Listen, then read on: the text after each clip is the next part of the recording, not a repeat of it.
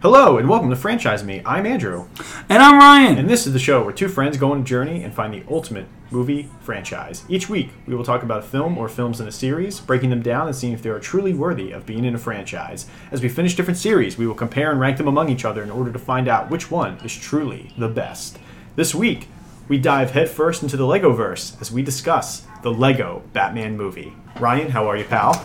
I'm doing pretty good. Yeah? I'm doing pretty good. How are you doing? I'm doing very well. I'm excited for this week. I think this will be a fun little movie. This will be cool, yeah. It's a fun little movie. It's a break between what we have coming. It's a break. We did some long episodes with the Nolan trilogy, so it's kind of nice because I think this will be an easier episode to get through because it's an animated movie. It's a Lego movie. There's not much here. We have a double header next week. We have a double header next week with our two villain movies, which will be fun, but it's going to be nice to have a little break this week and kind of just discuss a Lego movie, you know, an easy breezy Lego movie. And it's a fun movie. Yeah. This is one that I'm familiar with. I saw this movie previously to doing this. I'm very familiar with Did you see this in theaters? I believe I saw this in theaters. I saw this in theaters, yeah. I believe I saw this in theaters. I really enjoyed it. It's a fun movie. This is a really fun movie. It has the Lego energy that you kind of expect, and it's fascinating because they do this before they do the Lego Movie 2, I believe, right? Yeah, this is which is kind of crazy. Well, they do the Lego Movie, and I guess Batman was so popular, they were like, let's just do the Lego Batman movie. When we did our year in franchises for this, if you remember correctly, there was two this year. There was the Lego Batman movie and Lego Ninjago. Yes. Both came out in the same year. So there was the two side things. Although Ninjago is not directly, from what I remember, tied into the Lego verse. It's more of its own thing. Yeah. There might be some references, but this is a straight up spin-off of the Lego movie. Right. This because we see the Lego Batman. We see Lego Batman in the Lego movie. Right. He's a main or supporting character in that movie. Yes. Pretty significant role. And then this is just what he's doing in his world. In his world. In his world, this is what happens. And it's a lot of fun. I really like it. I think it's great. And they play up just how pompous he is throughout the movie. It's a lot of fun. It really kind of breaks down the character more, and you want to see him again after this movie. Do they? I actually haven't seen the Lego Movie 2. Does he appear in Lego Movie 2? He's in it again. Does he have a supporting role again? He has the same size role, if not even more. Nice. They do a thing in a thing in the Lego Movie 2 where the villains are the Duplos, the baby Legos. Right. But they're not hypnotizing, but they're brainwashing kind of the Lego figure. So Batman becomes a more lighthearted, he wears a white suit, kind of in the credits. Did you watch the credits of the Lego movie? Kind of like that. Yeah. Kind of a white outfit, or a more outfit. sparkly sure. outfit. So he's on more of a lighter side in the sequel. Angelic. Yeah, kind of. That's funny. I didn't realize that. So they carry that over into the Lego movie. Yeah, well, I don't think it's not the same suit, but it's the similar idea of he's brainwashed, not brainwashed or convinced to be more on the Duplo side of it all or whatever. It's been a long time since I saw that movie. Okay. No, like I said, I'm not familiar with the Lego Movie 2. I didn't see it. I heard it's good. Heard it's good. I'm a big fan of the Lego movies. Me too. I think the first one is really awesome. Everything is awesome. That first one is so good, and I really liked it. And it's funny because before we turned on the mic here, we were talking about Chris Pratt. I will say that is one of the roles I really enjoy him in. Oh yeah, he's perfect in that role. He's really, really good. But it's interesting to kind of that they chose for the second big Lego movie. Let's do Batman. Let's expand this character more. They had all these other Lego characters. Well, he was a standout, yeah. And he was the standout. They're let's do a movie of him, and they do this movie, and it's a success. It's a successful movie. This does well. But I think this kind of ties into the power of Batman, too. Well, I think, as we've been talking about Batman through all of this, I think this version of Batman is really fascinating to people, and they're oh, this is a fun take on Batman. Yeah. It's not like Batman and Robin where it's just over the top and crazy. It's still kind of Batman, but it's still really fun. Because you can get away with more. It's animated, it's Lego. The biggest thing in this movie is that this movie was made by people who love Batman, you can tell. Yes. You can tell it's a love letter to Batman. It is 100% a love letter to Batman. Yeah. And Alfred has this whole monologue, not even a monologue, but just joke about oh, I've seen this behavior before in 2016, 2012, 2008, 2005, 1997, 1995, 1992, 1989, 1996. Literally goes through everything. Yeah, it's insane. Yeah, it's really, really fun, and it's just like, it's an excellent movie, and I really, really like it. It's got a strong cast behind it. It's really just, it's fun. I think that they would have, and I don't want to go, I don't know if you have anything in fun facts or whatever. Well, you like to dive into my fun facts early. No, but I think that they would, I think the plan was, because you mentioned like this is kind of an outlier in this whole thing. I think the plan was to continue kind of like rolling off these Lego Movie spin-offs. Sure. And I think, like, one, the Lego Movie 2 didn't do as well as I think they were hoping for. Yeah, I think part of that, though, was... I don't know if they necessarily needed to do a Lego Movie 2. And then I know, but even on this, I know that they wanted to do more of this. And then there was another reason that kind of stepped in to stop that from happening. Right. I don't have this. Okay. So please. Another studio bought the Lego film rights. Oh, so Warner Brothers lost the Lego film rights, so they're not going to make a DC... movie. They can't use Batman. Superman. They can't do any of that now. So I think Universal picked up the rights. But then I'm like, why would you buy the Lego Movie rights? Yeah. If a big chunk of it is a brand that you can't touch. Right. Like, I don't understand, and they haven't done anything with it. It's like they're killing it essentially. Yeah. It's like Universal, but that's very interesting. That's what I read. I don't know. But it's interesting that's Universal again, because, we, over the Nolan stuff, we were kind of talking about how, Universal ended up getting Nolan for the Oppenheimer stuff. And it's interesting that they also got the film rights from this other Warner Brothers thing. And, Nolan famously was like a WB guy. And now it's like, oh, we're also going to get the film rights for Lego. Yeah. But it's interesting that they haven't done anything with it. You're right. I didn't realize that. Because I was kind of sitting here wondering. I'm like, we haven't really heard any more Lego projects being announced. So following the box office underperformance of the Lego Movie 2, the second part, in 2019, Universal Pictures acquired the film rights to the Lego Movie franchise in 2020, effectively canceling a scheduled sequel to the Lego Batman movie due to the rights of DC Comics being owned by Warner Brothers. So they couldn't. Gotcha. They couldn't do it. Do you have anything about what a sequel of this would have looked like? Because they do have a little bit of here.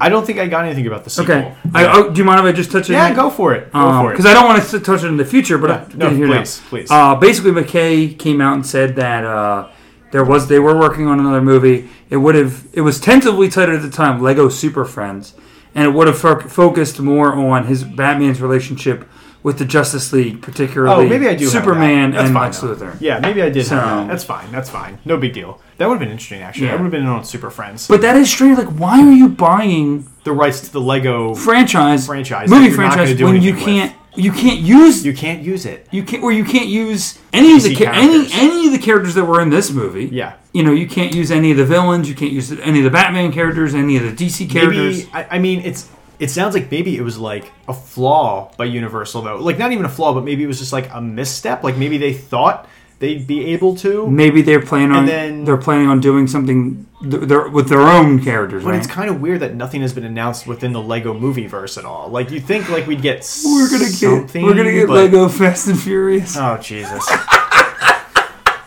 Yeah, we're gonna get Lego Fast and Furious. Yeah, we might get Lego Fast and Furious. Yeah, that'd be upsetting. But it's funny because... And Vin Diesel would voice himself. Oh, 100%. He'd be like, Lego, I'm in. But what's funny, too, is that... I'm Jesus Christ. And they have a Lego Jesus Christ Dom. Like, I'm Jesus Christ. Yeah. But it's funny that the movie rights are held by one... I mean, obviously, it's held by one company. Yeah. But the toy company itself is known for, obviously, branching out to everybody. Like, there's no limitations. There's Marvel Legos and DC Legos and Friends Legos and Mario Legos and all these stuff. Like, they don't have limitations. Yeah, they partner with everybody to make Lego. But I wonder now, like, if Universal was behind the the movie rights are different. I know, but I'm saying I'm wondering if Lego's looking at what they or Universal's looking at what they have, and we might we have Mario, we have Fast and Furious, we have Jurassic Park, we have all this stuff. We have Jaws. We could do this. Like, I wonder if what they'll do. But like, I know. I mean, who's in on a Jaws Lego movie? But no, but I'm saying that they could. Jaws has a fun role in this movie. And it's not Jaws. It's not Jaws. It's not Jaws, but they allude that it's.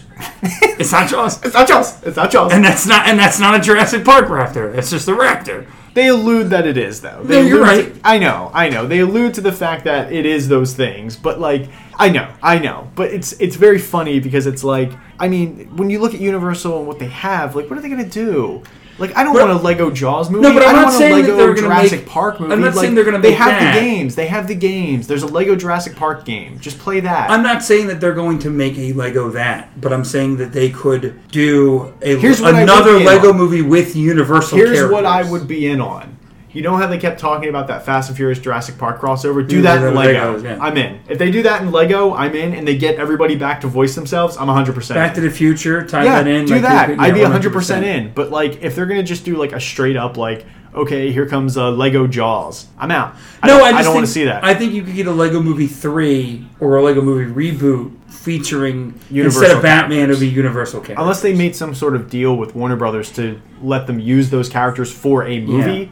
I mean, that's the only way. But, like, again, does anybody... Like, I don't know. I mean, you said Lego Movie 2 underperformed. Yeah. So it feels like making it a trilogy might underperform it as well. Probably wouldn't do well. But it is weird that we've kind of gone... For a while now, we haven't really heard anything from the Lego Movieverse. Mm-hmm. I'm wondering if anything is cooking. Because I would... I mean, look, I would be interested in seeing something else. I didn't realize that the film rights were completely sold. Yeah. So, I mean, I'd be interested. I would rights. be interested in seeing another Lego movie, but it's interesting that. Would you? there's Because you nothing. didn't even see the second one. That's true. I didn't see the second one. But I don't know. Seeing this movie kind of reinvigorated my. I've seen every Lego movie in theaters. Okay, great, So. great. Do you want a medal or? I want a Lego medal. A little Lego medal. want a We'll get Lego you one. medal. Okay, pal. We'll get you one. Clearly, that's what this is. But no, it's gonna be uncomfortable around your neck. Those bricks hurt. Those bricks hurt. They're gonna cut into your neck. you ever step on one of those things? Yeah. Oh boy. Oh my god. Yeah, they hurt. They hurt. But no, I mean, it's exciting that we're doing this, and I think it's cool that this is like an actual Batman movie for kids. We're finally doing one that's like for children. This is geared very much towards kids. Because even like Mask of the Phantasm, which is the animated one, kids could watch it, but it's not for kids. No. They literally, there's murder in that movie. There's murder in that movie, and it's dark. That's a very dark movie. This is very lighthearted. It's fun. It's got a lot of funny jokes in it. It's very funny. It's a very funny movie.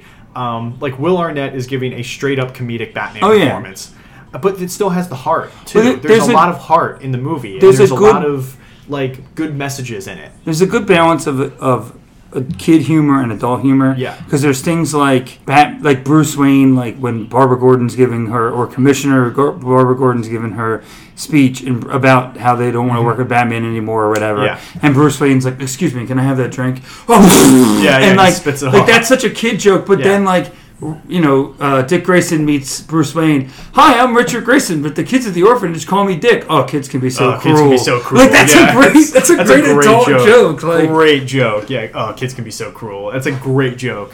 And I love that they got that in. Yeah. It's such a good joke. Yeah, the kids call me Dick. Oh, kids can be so cruel. Like it's excellent. But that's what I mean by like. And it's really cool too. I just want to mention, and we'll talk about this in the cast, but it's very cool just to have like Will Arnett and Michael Cera together like that. Yeah. Considering these guys go back on Arrested Development. They were on Arrested Development. They go back on Arrested Development, played relatives on that show with never Job. watched it. You watched it. Job is his Michael Cera's uncle in that. Michael, I think his name is Michael Bluth Jr. I don't remember. I think you're right. Yeah. George Michael. Okay. That's his name. George Michael, which is a singer's name. But isn't that the joke? Yeah, that's the joke. But like it's cool to have them together in this movie and kind of like, hey, two Arrested Development guys, they're and they play off each other so well. Yeah. And Michael Cera is very good in the role too. Oh, he's playing this kid. He's a standout. Yeah. He's a major standout. But I really I really dug this movie because it is this love letter to Batman, and it is kind of this here's the history of Batman, but also we're gonna break some new ground and some new territory. We're gonna maybe talk about things that they haven't really talked about, like the fear of having a family is really interesting and hasn't really been spoken about. They actually break down the mythology of the Bat family, and their roles and and they look at Bruce Wayne. And again, this is all done in such a kid way. Yeah. They look at Bruce Wayne as a central character of this family and how everybody around him relates to him, right? Mm-hmm. You have the father figure of Alfred. He's literally in this movie is literally his dad. Like basically his dad. Like he's grounding him and giving him dinner and doing all this stuff. Like he's his dad, and then instead of doing the mentor relationship, like Dick Grayson in this movie is his son. He's literally his adopted. He adopts Dick Grayson in this movie. He's his son. So then you had the son. Becomes kind of the grandfather. Yeah, the grandfather too. He calls him grandpa. Yeah. And then Barbara is kind of the. They hint that it might be a love interest, but it's more like the platonic. Becomes more platonic. Friendship type of thing. Friendship. It's kind of almost. I don't even want to say sister. I don't even think it's sister. But she's his contemporary. She's his contemporary. Yeah. She's not older than him. She's not younger than him. Yes. Relatively around the same age, I would imagine. Yes. They hint at the romantic thing, but they can't really lay into it. It's a Lego movie at the end of the day. Although technically in this movie, Batman's like 100 years old. Yes. But he's a Lego, so it doesn't matter. He's a Lego. He's a Lego, so it doesn't matter. But it's fascinating to me. And like you said, even with the Alfred stuff, like being the father figure and essentially the grandfather figure, like we've never seen that before. Him like actually be referred to as that. And and you're right, he's like babying Bruce Wayne a lot. Like he's kind of treated him like a child still. Like he comes home and he's like, "Oh, your lobster thermidor is in the is in the fridge, just heated up." Like, and he consistently eats lobster thermidor every night. It's a whole lobster, and he puts it into the microwave, and he heats it up, and he's like, and he's just eating. He's breaking it up. It's so funny. I love the lobster thermidor joke because it's such a. That's a funny dish to eat. He's got like 6 plates next to him. He's got like 6 plates. And I'm not hungry. I'm not hungry. Yeah, it's really, really wonderful. Oh, sir, you haven't touched your lobster thermidor. It's just so good. But yeah, I really enjoyed this movie, and I want to talk about it. Do you want to get into it? Yeah, I do. I want to get into it. Let's get into it. Okay. The Lego Batman movie. The release date is February 10th, 2017. I was there. I was there on February 11th. You were there on the 11th. I remember specifically. It was a Saturday, yeah. Yes. Nice. It's a good day for it, like kind of early year. And we've kind of talked about how February is kind of becoming this month where like bigger movies are released. I think this was kind of during that time. It's a good time. It's post holidays. Kids are coming off the holidays. Right. Winter blues, something to take the kids to and watch. Just a random weekend in February, like, hey, let's go see the Lego Batman movie. Yeah, for sure. It's a good date. Directed by Chris McKay. This is his first theatrically released film. Okay. Isn't that crazy? This is his first theatrically released film. But he has also directed some other things. I kind of just put some backstory on him of what he's done. Before this success, he worked on Robot Chicken. Mm-hmm. He was the director of Robot Chicken. He did that for a little bit, like in the early seasons. But more recently, 2 films that we will recognize. He directed The Tomorrow War with Chris Pratt, and he directed Renfield. Which we've both seen that. We've both seen that. So those are 2 other things. Have you seen The Tomorrow War?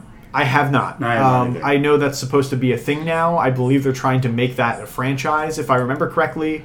Not totally interested in that. Again, I think that's another... I think they totally butchered that idea. I also think it's a miscast thing with Chris Pratt again.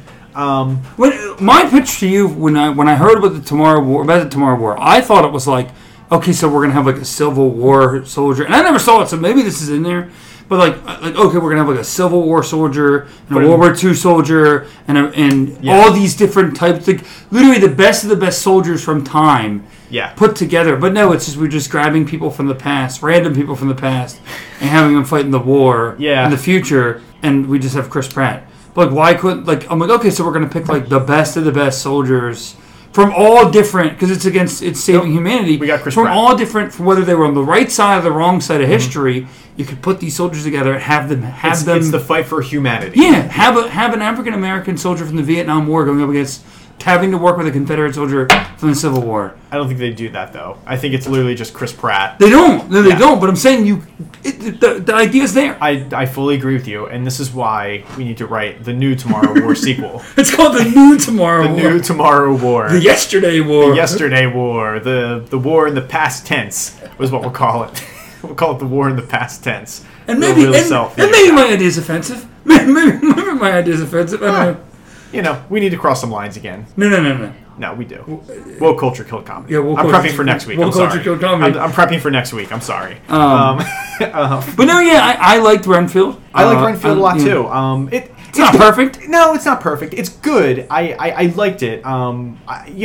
I like Nicholas Hoult a lot. I thought Nick Cage was phenomenal in that movie. Yeah. I really thought he was great. It gets a little bogged down. It's bogged down in the things, crime thing. Yeah. It's an hour and a half movie, and I kind of walked away from it feeling like, why was this so convoluted for an hour and a half? Like I felt like so much was going on, and I was like, it was an hour and a half. You could have just streamlined all of this stuff. Are they trying to? It felt like a lot. But are they trying to do a classic horror movie, like a different take on it? Are they trying to do a crime movie? Are they trying to do an action movie? Are they trying to do an action movie? And then there's kind of the romance in there with Awkwafina, and that was a little. I don't know. There's a lot with it. I was kind of struggling with, and I was like, this is it's a little tough to get through. But when Nick Cage was on screen, I was glued to the screen. I was like, this guy's unbelievable in this. I really enjoyed his Dracula a lot. But yeah, I liked Renfield. But I like his work on this movie. Mm-hmm. I think he does a really great job. And again, I think with the Robot Chicken backstory or previous work on Robot Chicken, I should say, that kind of made him the guy to go to direct an animated film. Like, he has the experience working in animation. And Robot Chicken, as we know, is not like regular animation. It's a lot of claymation. Yeah. So to kind of take stop motion or whatever. Stop motion claymation. So to kind of be like, oh yeah, let's do that with a Lego movie. And we'll bring this guy in who has experience doing that. It's really cool. It's really, really cool. Yeah, I think he does a good job as a director here. I mean, you know, I feel like there's probably a support system here to help him, you know what I mean? But I think, like, he makes some really interesting, you know, decisions. And I think, again, I don't know, but I'm assuming this guy's a huge fan of Batman. And you know, that love is shown on screen. You know what I mean? Right. So, yeah, it's really well done, and he nails it. Yeah, he absolutely nails it. Let's move on to writers. It's quite a bit. Oh God. Yeah, it's one of those movies. Written by Seth Grahame-Smith, Chris McKenna, Eric Summers, Jared Stern, and John Whittington. Yeah. 5 writers. You know, I can. But you know, with these movies, that's kind of how they do it now. I can see that because, like, I like the movie a lot. I feel like every time I watch it, I think I like it a little bit less. Yeah, I agree with you. I think the first time you watch it, it's really effective, and you're like, oh, I really like this. But even on my rewatch this time, I was kind of like, it's good. It's a hard balance, and I don't want to get into like my opinions. You know what I mean? Sure, but basing it kind of off the story, it's a hard balance in the story to like. Because this is set in the Lego verse. Yes. And they do keep a lot of lore and aspects that were kind of established in the Lego movie in this movie, like without really even addressing it. Like the fact that they build things out of nowhere. Like Batman's a master builder, so therefore he can build things. He can build whatever out of anything. At any time. Yeah. So like, you know, they're falling to their death and he's like, everybody hand me a brick, and then he's able to make like the bat, ship. You know, whatever, the ship. The bat plane. And like that kind of stuff like takes me out of it a little bit. Like it's a hard balance when you're writing this movie of like, we want to write this movie that's a love letter to Batman, that's a parody of Batman in many ways, right, but also examining the character of Batman / Bruce Wayne in a real way, but also connecting to the Lego. So it's really hard. We also need to connect all the Lego stuff from the movie that was established previously and put that in there. At first I was like, would this work better as a straight animated movie? But then I'm like, I don't know, because the Lego stuff being a Lego movie allows this to be a parody more without feeling like a parody. Right. Like this does still feel like a Batman movie because a lot of the goofiness and a lot of the stupid stuff that happens in this movie, because there's a lot of stupid stuff and kiddie stuff and stuff like that. You know, like a lot of jokes and making Batman basically an idiot throughout a lot of this movie and stuff like that. I don't think it would work as well if it was a regular animated movie without the Lego stuff. But at the same time, a lot of the character and emotion they're trying to hit, I feel like is undercut because it is a Lego movie. Yeah. And because they are doing things like taking off pant blocks and building things out of nowhere. Like it's a really hard balance to have. It's a hard balance to have. You're absolutely right. It's very like, okay, this is, you're right. Having to balance the Lego stuff and the Batman stuff is tough.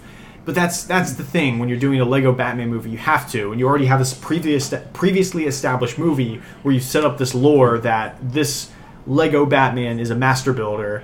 And a rapper and all of this stuff, and now you have to like also incorporate that into your movie while being a love letter to Batman. It does take you out of it a little bit because you're like, okay, I feel like I kind of have to watch the previous movie to understand why they're like. If you didn't see the Lego movie and then you went to this movie and said, oh, because it's Batman, I want to see a Lego Batman movie. And you're watching some of the stuff and you're going, wait, Master Builder, he's a rapper, like what is... They don't say Master, but we just know that because he was a Master Builder and that he's able to do that stuff. Maybe you might not fully understand, you might be like, oh, but again, it's a kid's movie, it doesn't matter, you don't need to understand. It's just kind of like, it takes you out of it a little bit. They live in a Lego world, so they realize they can do like... But they literally solved this movie by standing on each other's heads and connecting like Lego pieces. And pulling back together. It's like part of the time they want to recognize that they're in a Lego world, right? And part of the time they want to act like they're in a real world. 100%. And it's a hard balance. Yes. Let me focus on the things I like with the writing. I think the jokes really land. Oh, it's really funny. I think it's a really funny movie. I think they do a really good job, like you were saying, balancing the kid humor and the adult humor. There's really great stuff there. I also really think this movie has a good heart in it. Like, I think there's a lot of heart in this movie. And, like, just leading up, like, examining the Bat family, as you said, but then all of it kind of just climaxing when Batman is going to essentially put himself back in the Phantom Zone and sacrifice himself and go back to the Phantom Zone. That whole speech he has where he takes off the helmet and he's talking to Robin about family and how this is your family.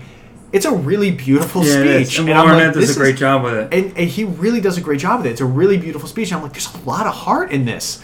It's really lovely. And I was like, I really enjoy this. But, yeah, I think those aspects are really strong and kind of in a way balance out all of, you know, the Lego stuff that it maybe doesn't hit as hard because you're like, okay, like we get it, it's Lego, you can build anything, let your imagination run wild. Do you like Lego? Do you like to let your imagination run wild? Lego.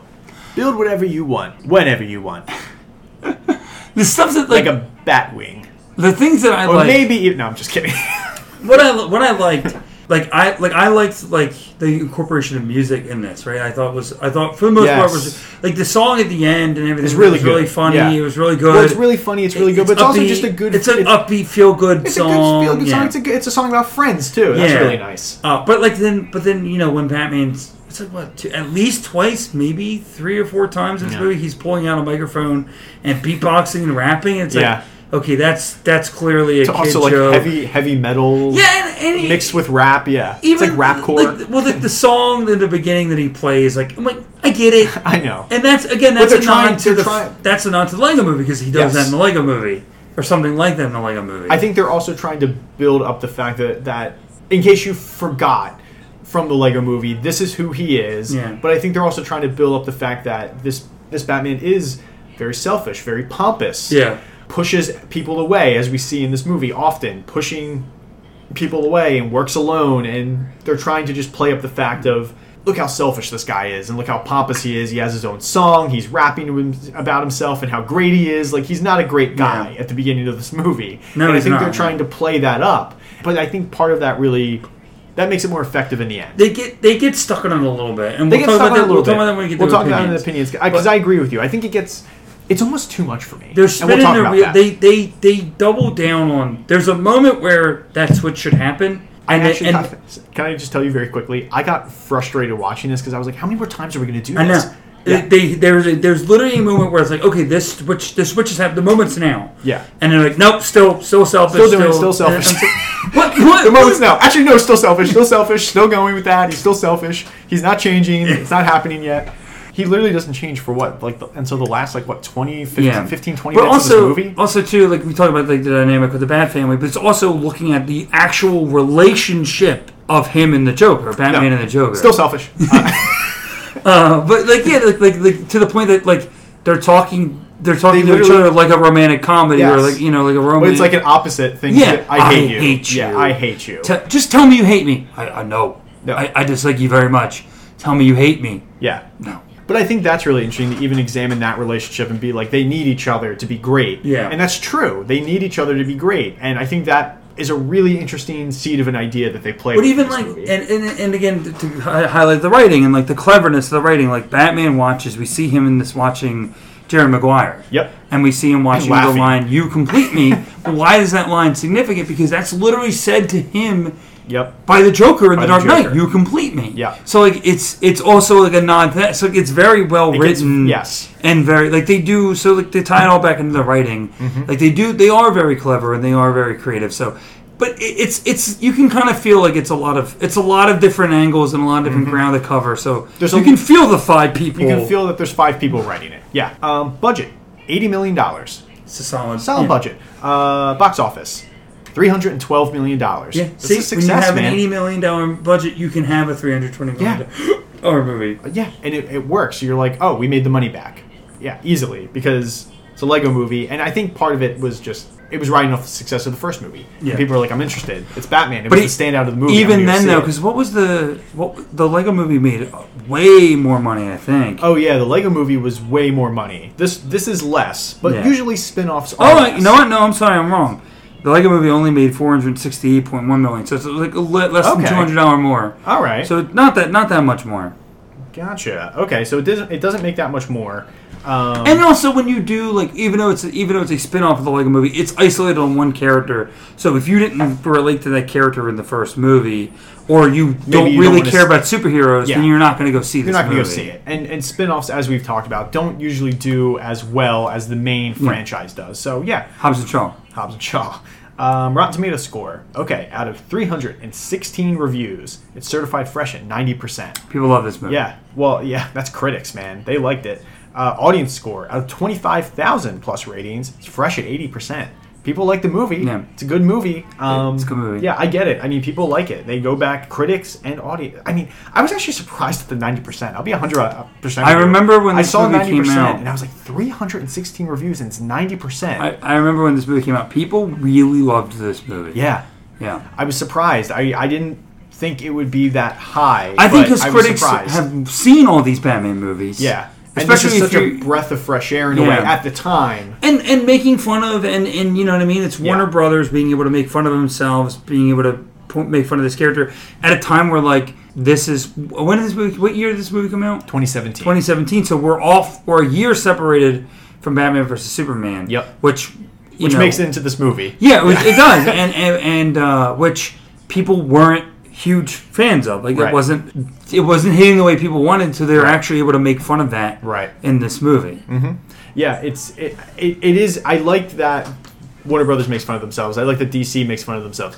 DC. Yeah. The house that Batman built. That's right, Superman. Screw you. He doesn't say screw you, but he basically says screw you, Superman. I love that whole opening. Logos. I love that whole opening when everything is running. He's commenting on every single logo that comes up. The one thing. Black screen. Maybe. All great films start with a black screen. Do you think it's too late to re-edit this movie because he specifically calls out the Rat Pack logo? Yes, he does. Which is Brett Ratner. Yeah. Not a good person. Yeah, not a great guy. So maybe... Brett Ratner, not a great guy. Somebody we will talk about on here one day. I recently rewatched all the Rush Hour movies. I still think he does three. He does three. He does all three. No, he does the third one. I don't think he does the first two, does he? Yes, he does. Does he? He directs all three. All three are Brett Ratner. Wow, I thought he only did the third one. No, he directs all three movies. Look it up. I'm going to let you do that quick. No, I believe you. You don't, so look it up. I believe you. Yeah, you're right. He directs all three movies.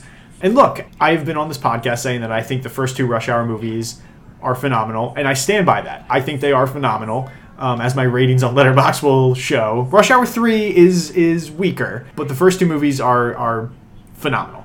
And I'm excited for Rush Hour 4. I hope they make it. I really hope it happens. Rush Hour. Great thing. Did Brett Ratner do some X-Men movies? He did the third one. God, he did Last Stand. That's going to be another one that is kind of has problematic people, because that's also Bryan Singer. Yeah. And Bryan Singer's also not a good person. It's almost every... Because it's Singer, Ratner. Singer does the first two, then it's Ratner. Then it's... Singer comes back, too, for... Well, yeah, then it's...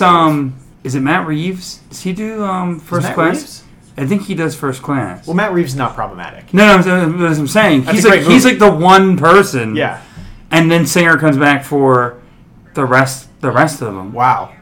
So yeah, okay. Besides the Wolverine movies, which is two of those are James Mangold, and we love Mangold. Yeah.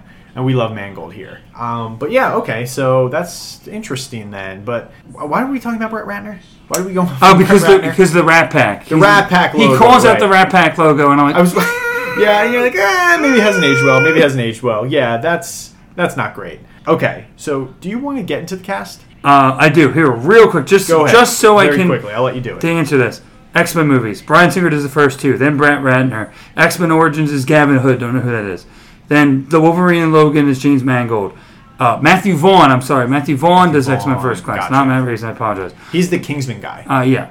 Bryan Singer does X-Men Days of Future Past and Apocalypse. And then Simon Kinberg does Dark Phoenix. So, Oh boy. besides, like, looking at the main lot of line Singer. X-Men, besides Simon Kinberg and Matthew Vaughn, it's a lot of problematic people. Yeah. James yeah. Mangold, the Wolverine Deadpool stuff, they're fine. That's Yeah. fine. But, like, the main X-Men line, Yeah.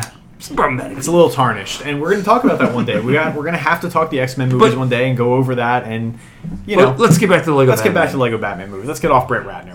All right, starring. This is a long cast list. I'm going to tell you. I put like all the people in Good, because I really wanted to just like lay out this cast because I was like, there's a lot of people attached to this movie. Okay, here we go. Starring Will Arnett as Bruce Wayne and Batman, Zach Galifianakis as the Joker, Michael Cera as Dick Grayson and Robin, Rosario Dawson as Barbara Gordon and Batgirl, Ray Fiennes as Alfred Pennyworth, Jenny Slate as Harley Quinn, Hector Elizondo as James Gordon, Ellie Kemper as Phyllis, Mariah Carey as Mayor McCaskill, that's right, and Lauren White as Chief O'Hara and Medusa. Featuring voice cameos. Now here's where it's going to get big. Featuring voice cameos from Channing Tatum as Superman, Jonah Hill as Green Lantern, Adam Devine as The Flash, Billy D. Williams as Two-Face, Ricky Lindholm as Poison Ivy and Wicked Witch of the West, Conan O'Brien as the Riddler, Jason Mantzoukas as Scarecrow, Zoe Kravitz as Catwoman. Ironic. This is before that movie. This is before that movie. Yeah.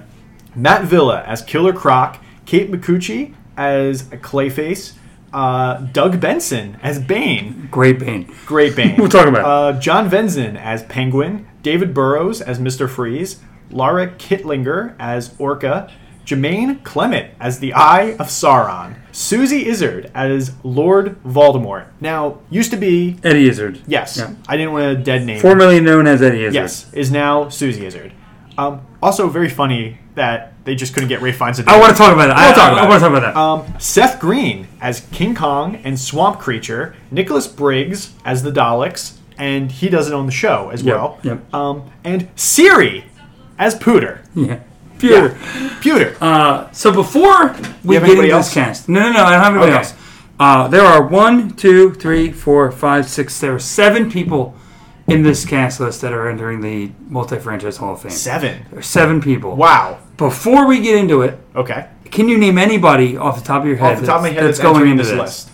We haven't done... Okay. I'm going to look at my thing here. Who have we Some done? of these had Who have main we roles, done? some of these had have side- main small roles. Main roles, small roles. A lot of the guest cast. Okay, right off the top of my head, Ray Fiennes. Okay, yeah. He was He's Voldemort. in. Yep, I get yep, that. yep. Yeah, that's easy. Oh my God, who else? That's a main role. I mean, just not even main roles in this, but main roles and supporting roles in even the movies that we've done. The other movies. Channing Tatum? Nope. No. You're close, though. Jonah Hill? Jonah Hill. Okay. Do you remember what Jonah Hill was in? Jonah Hill was in... God, I hate going I'll give back you- I'll through give all you- these I'll give you a hint. franchises because I'll I give you a can't hint. remember. You got Intent to Touch. You got the Intent to Touch. Oh, he's in Night at the Museum. He's Brendan! Yeah, he was in Night at the Museum. Is that Secret of the Tomb, or is that... that is... the second one, Battle of the Smithsonian. Battle of the Smithsonian. Okay. Let me guess. Maybe. Oh, Billy D. Williams. No. Yeah, That's his franchise. That's this franchise. Billy D. Williams is in Batman. Yeah. That's this franchise. This doesn't count. It's the same franchise. Calm down. Okay. You don't have to yell at me. You can just you can be a human and just say it to me. No, just because your face, you're like, what? Wait. I know. Doesn't mean you yell. I apologize. It's okay. Conan hasn't done anything else, right? Nope, it's not okay, Conan. I didn't think so. I even checked to see if he I didn't popped know. up. Yeah. If it, I checked to see if he popped up as a Late background, night a late host night or something. thing. Yeah. Okay. God almighty, I'm not getting any of these, am I? I don't know. I'm just gonna say Jason Mantzoukas? Nope. Really? Nope. Zoe Kravitz? Yes. Really? What has Yep. she done? I'll else give was she you a in? hint. Okay. She was a legacy. Oh my character. gosh, she's in Crimes of Grindelwald. She's in Crimes of Grindelwald. Yep. Oh my god. So Zoe Kravitz is the third one. Okay. God almighty. This is fun. As Ellie Kemper? Ellie Kemper. Ellie Kemper. Give me a hint. Terrible movie. Not the worst in that franchise, but terrible movie. She just Pitch Perfect 2? Spends the entire movie getting the crap kicked out of her by a child. Home Alone! She's in Home Alone. Home Sweet Home Alone. Oh my god, Ellie Kemper. Okay, that's 4, right? That's 4. That's 4. I have how many? 3 more? 3 more, yeah. 3 more. Okay, it's not Jenny Slate, right? It's not Jenny Slate. It's not Jenny Slate. Are the other ones people I would recognize? Yeah. You would know all. Yeah. I would know them. Okay. One of them has a main role in this movie, and the other 2 have like the voice cameos. One of them have a main role. One of them has a main role in this movie. Okay, I already said and my hint to you for that one is that he was another voice in another movie we did before. His other appearance in the movie wasn't. It's not Arnett. No. Sarah? Nope. Galifianakis? It's Galifianakis. And he had a voice role. He was a voice role, eh? In another movie we've done. And what was the only other animated franchise we did? The only other animated franchise we did was Shrek. It's not a Shrek movie. It's not a Shrek movie. It's a Puss in Boots movie. He was in the first Puss in Boots movie. Humpty Dumpty. Yes, he's Humpty Dumpty. Yep. Okay. This is fun. Actually, I'm enjoying this. I'm actually really enjoying this. That's 5. So you got 2 left. Yeah, I got 2 left. Okay. And they're voice cameos. They're not cameos. Yeah. Okay, so I'm going to say, oh man, this is fun. And these are like recognizable people. Oh yeah, absolutely. Doug Benson? No. Jermaine Clement? Nope. You're just Seth Green. Yeah, Seth Green. Austin Powers. Seth Green. Yeah. How did I not think of 6, that? so there's 1 left. There's 1 left. The last one is obviously Siri. No, it's not Siri. Is it Susie Izzard? It's a man. It's a man. What man haven't I named? And it's like a regular. Like I know this person. You know this person, yeah. Maybe you don't remember their name. They're one of the voice cameos. They're a voice cameo, yeah. It's one of the Justice League. It's one of the Justice League. Mm-hmm. Oh, Adam Devine. It's Adam Devine. Perfect. Yep. I didn't say Adam Devine. No, I'm like looking at I'm like nope. I'm like Channing Tatum, Jonah Hill. I didn't even think about Adam Devine. So that's perfect. And multi-franchise Hall of Fame: Seth Green, Zoe Kravitz, Adam Devine, Jonah Hill, Ellie Kemper, Ray Fiennes, and Zach Galifianakis. All in this movie. They've all talked about him before. Wow. Pretty crazy. Well, that was fun, actually. I enjoyed that. As soon as you said 7, I was like, I got to guess all 7 of these. I have to do it. Okay, cool. Because I know you're awful at remembering where they were before. I don't remember what they did before. I'm like, right. Once we're through it, I'm like, I don't remember. Usually, I understand that. But what was it? When it was like a big one a couple weeks ago, and I was like, dude, come on! Like, I watch a lot of movies. Gary Oldman. I was like, dude, you should know Gary Oldman. I watch a lot of movies, and I put a lot of stuff out of my head. You know, my world doesn't revolve around this. My world doesn't revolve around this either. You have a family. You're I have a son, bro. Yeah, I know. I still forget. I just, I put this out of my head as soon as I walk out the door. I need to have a healthy mind. Let's go through this cast. I edit these shows, so I know. You have more of a responsibility. I'm aware. Siri. Every time Batman says, Pewter. It's great. I know Siri's like not a person. But it's fascinating to me that they just like program the iPhone Siri to do that. Well, if you do Hey Siri, if you refer to it as Pewter, it will respond. Yeah. It will respond to. Like, I don't know if it does it anymore, but at one point, if you said Hey Pewter, let's find out right now. Responded. Let's find out right now. Hey Pewter, welcome home, sir. I have your rom-coms queued up, sorted by decade. Yep. That's amazing. Oh, I love it. Just like the Lumos, the Lumos thing. If you say Lumos, your flash will turn on. We'll do that now. Yeah, let's try it. If you say Lumos for Harry Potter, let's just have fun with Siri. Hey Siri, Lumos. There it is. And if you say I think is it Knox? What do they say to turn it off? I think it's Siri Knox. Yep. Okay, I turned flashlight off. There it is. What an incredible technology has come so far, ladies and gentlemen. If you knew any other Siri tricks, do you like Siri tricks? Send them to franchiseme at franchisepod@gmail.com so we can do more on air. You can't see the flashlight go on, but we can. But it did. It did. But no, yeah. Every time he goes Pewter, and that relationship with Pewter, it's funny. It's really funny. And again, that's a carryover from Lego Batman. Yeah, still funny. Yes, don't care. Still funny. Still funny. Nicholas Briggs as the Daleks. He does the voice of the Daleks on Doctor Who. It's been a role he's done his whole life. It's a fun role. It's cool. It's fun. It's cool that they have the Daleks in there. I like that they got as like one of the big bad villains. I really like it. It also kind of I feel like the Daleks get overlooked so much, and like Doctor Who gets overlooked a lot, but it's like it's really big for British audiences. Yeah. So it's kind of cool to include it in there and be like, hey, look, these like. And for American audiences, it kind of highlights the show that maybe they don't recognize. And what do they say? He says like these British robots, right? These British robots, yeah. It's kind of cool that it highlights a show in an American movie, this British show that maybe a lot of people aren't aware of. But I think they will soon because Doctor Who is coming to Disney Plus this year. Doctor Who! Do you like Doctor Who? Do you like doctors? Do you want to know who? Stupid. Seth Green as King Kong and Swamp Creature. I love Seth Green. I do too. Again, he has a background in animation, so it's not a surprise. It also feels like Chris McKay called him from Robot Chicken and was like, "Hey, do you want like a small role in this?" If Chris McKay is coming from Robot Chicken, then of course, yeah. He like called Seth and he's like, "Hey, he makes some monkey noises and." But yes. I guess I believe Swamp Creature speaks. He does. Yeah, he does.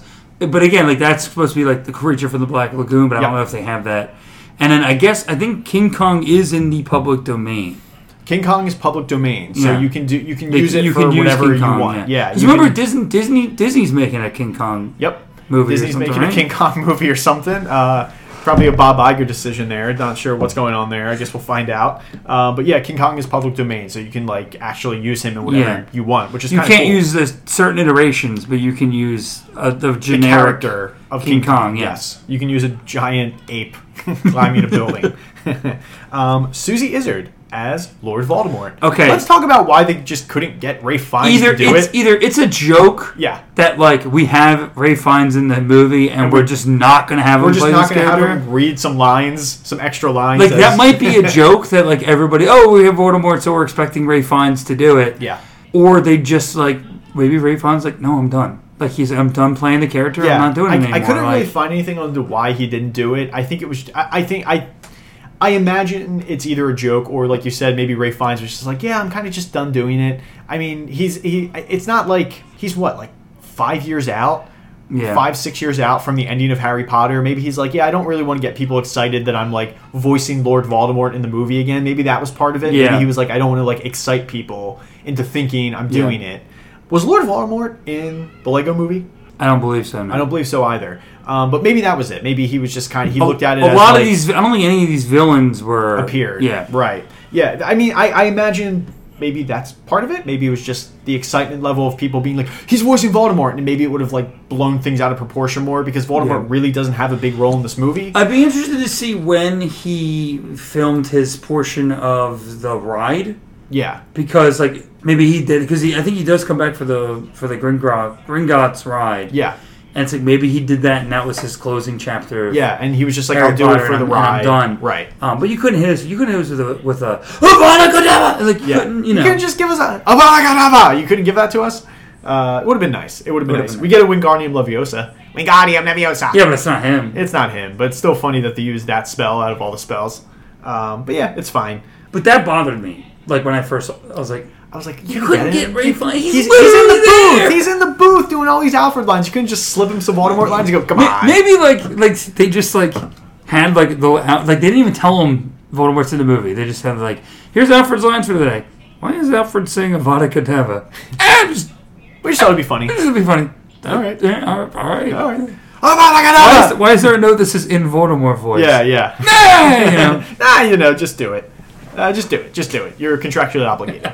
Could have been a contract thing too. Maybe he signed on to play Alfred, not Voldemort. Yeah, there literally might be a clause in this that like they couldn't have him portray the character. Exactly. Yeah. Jermaine Clement as the Eye of Sauron.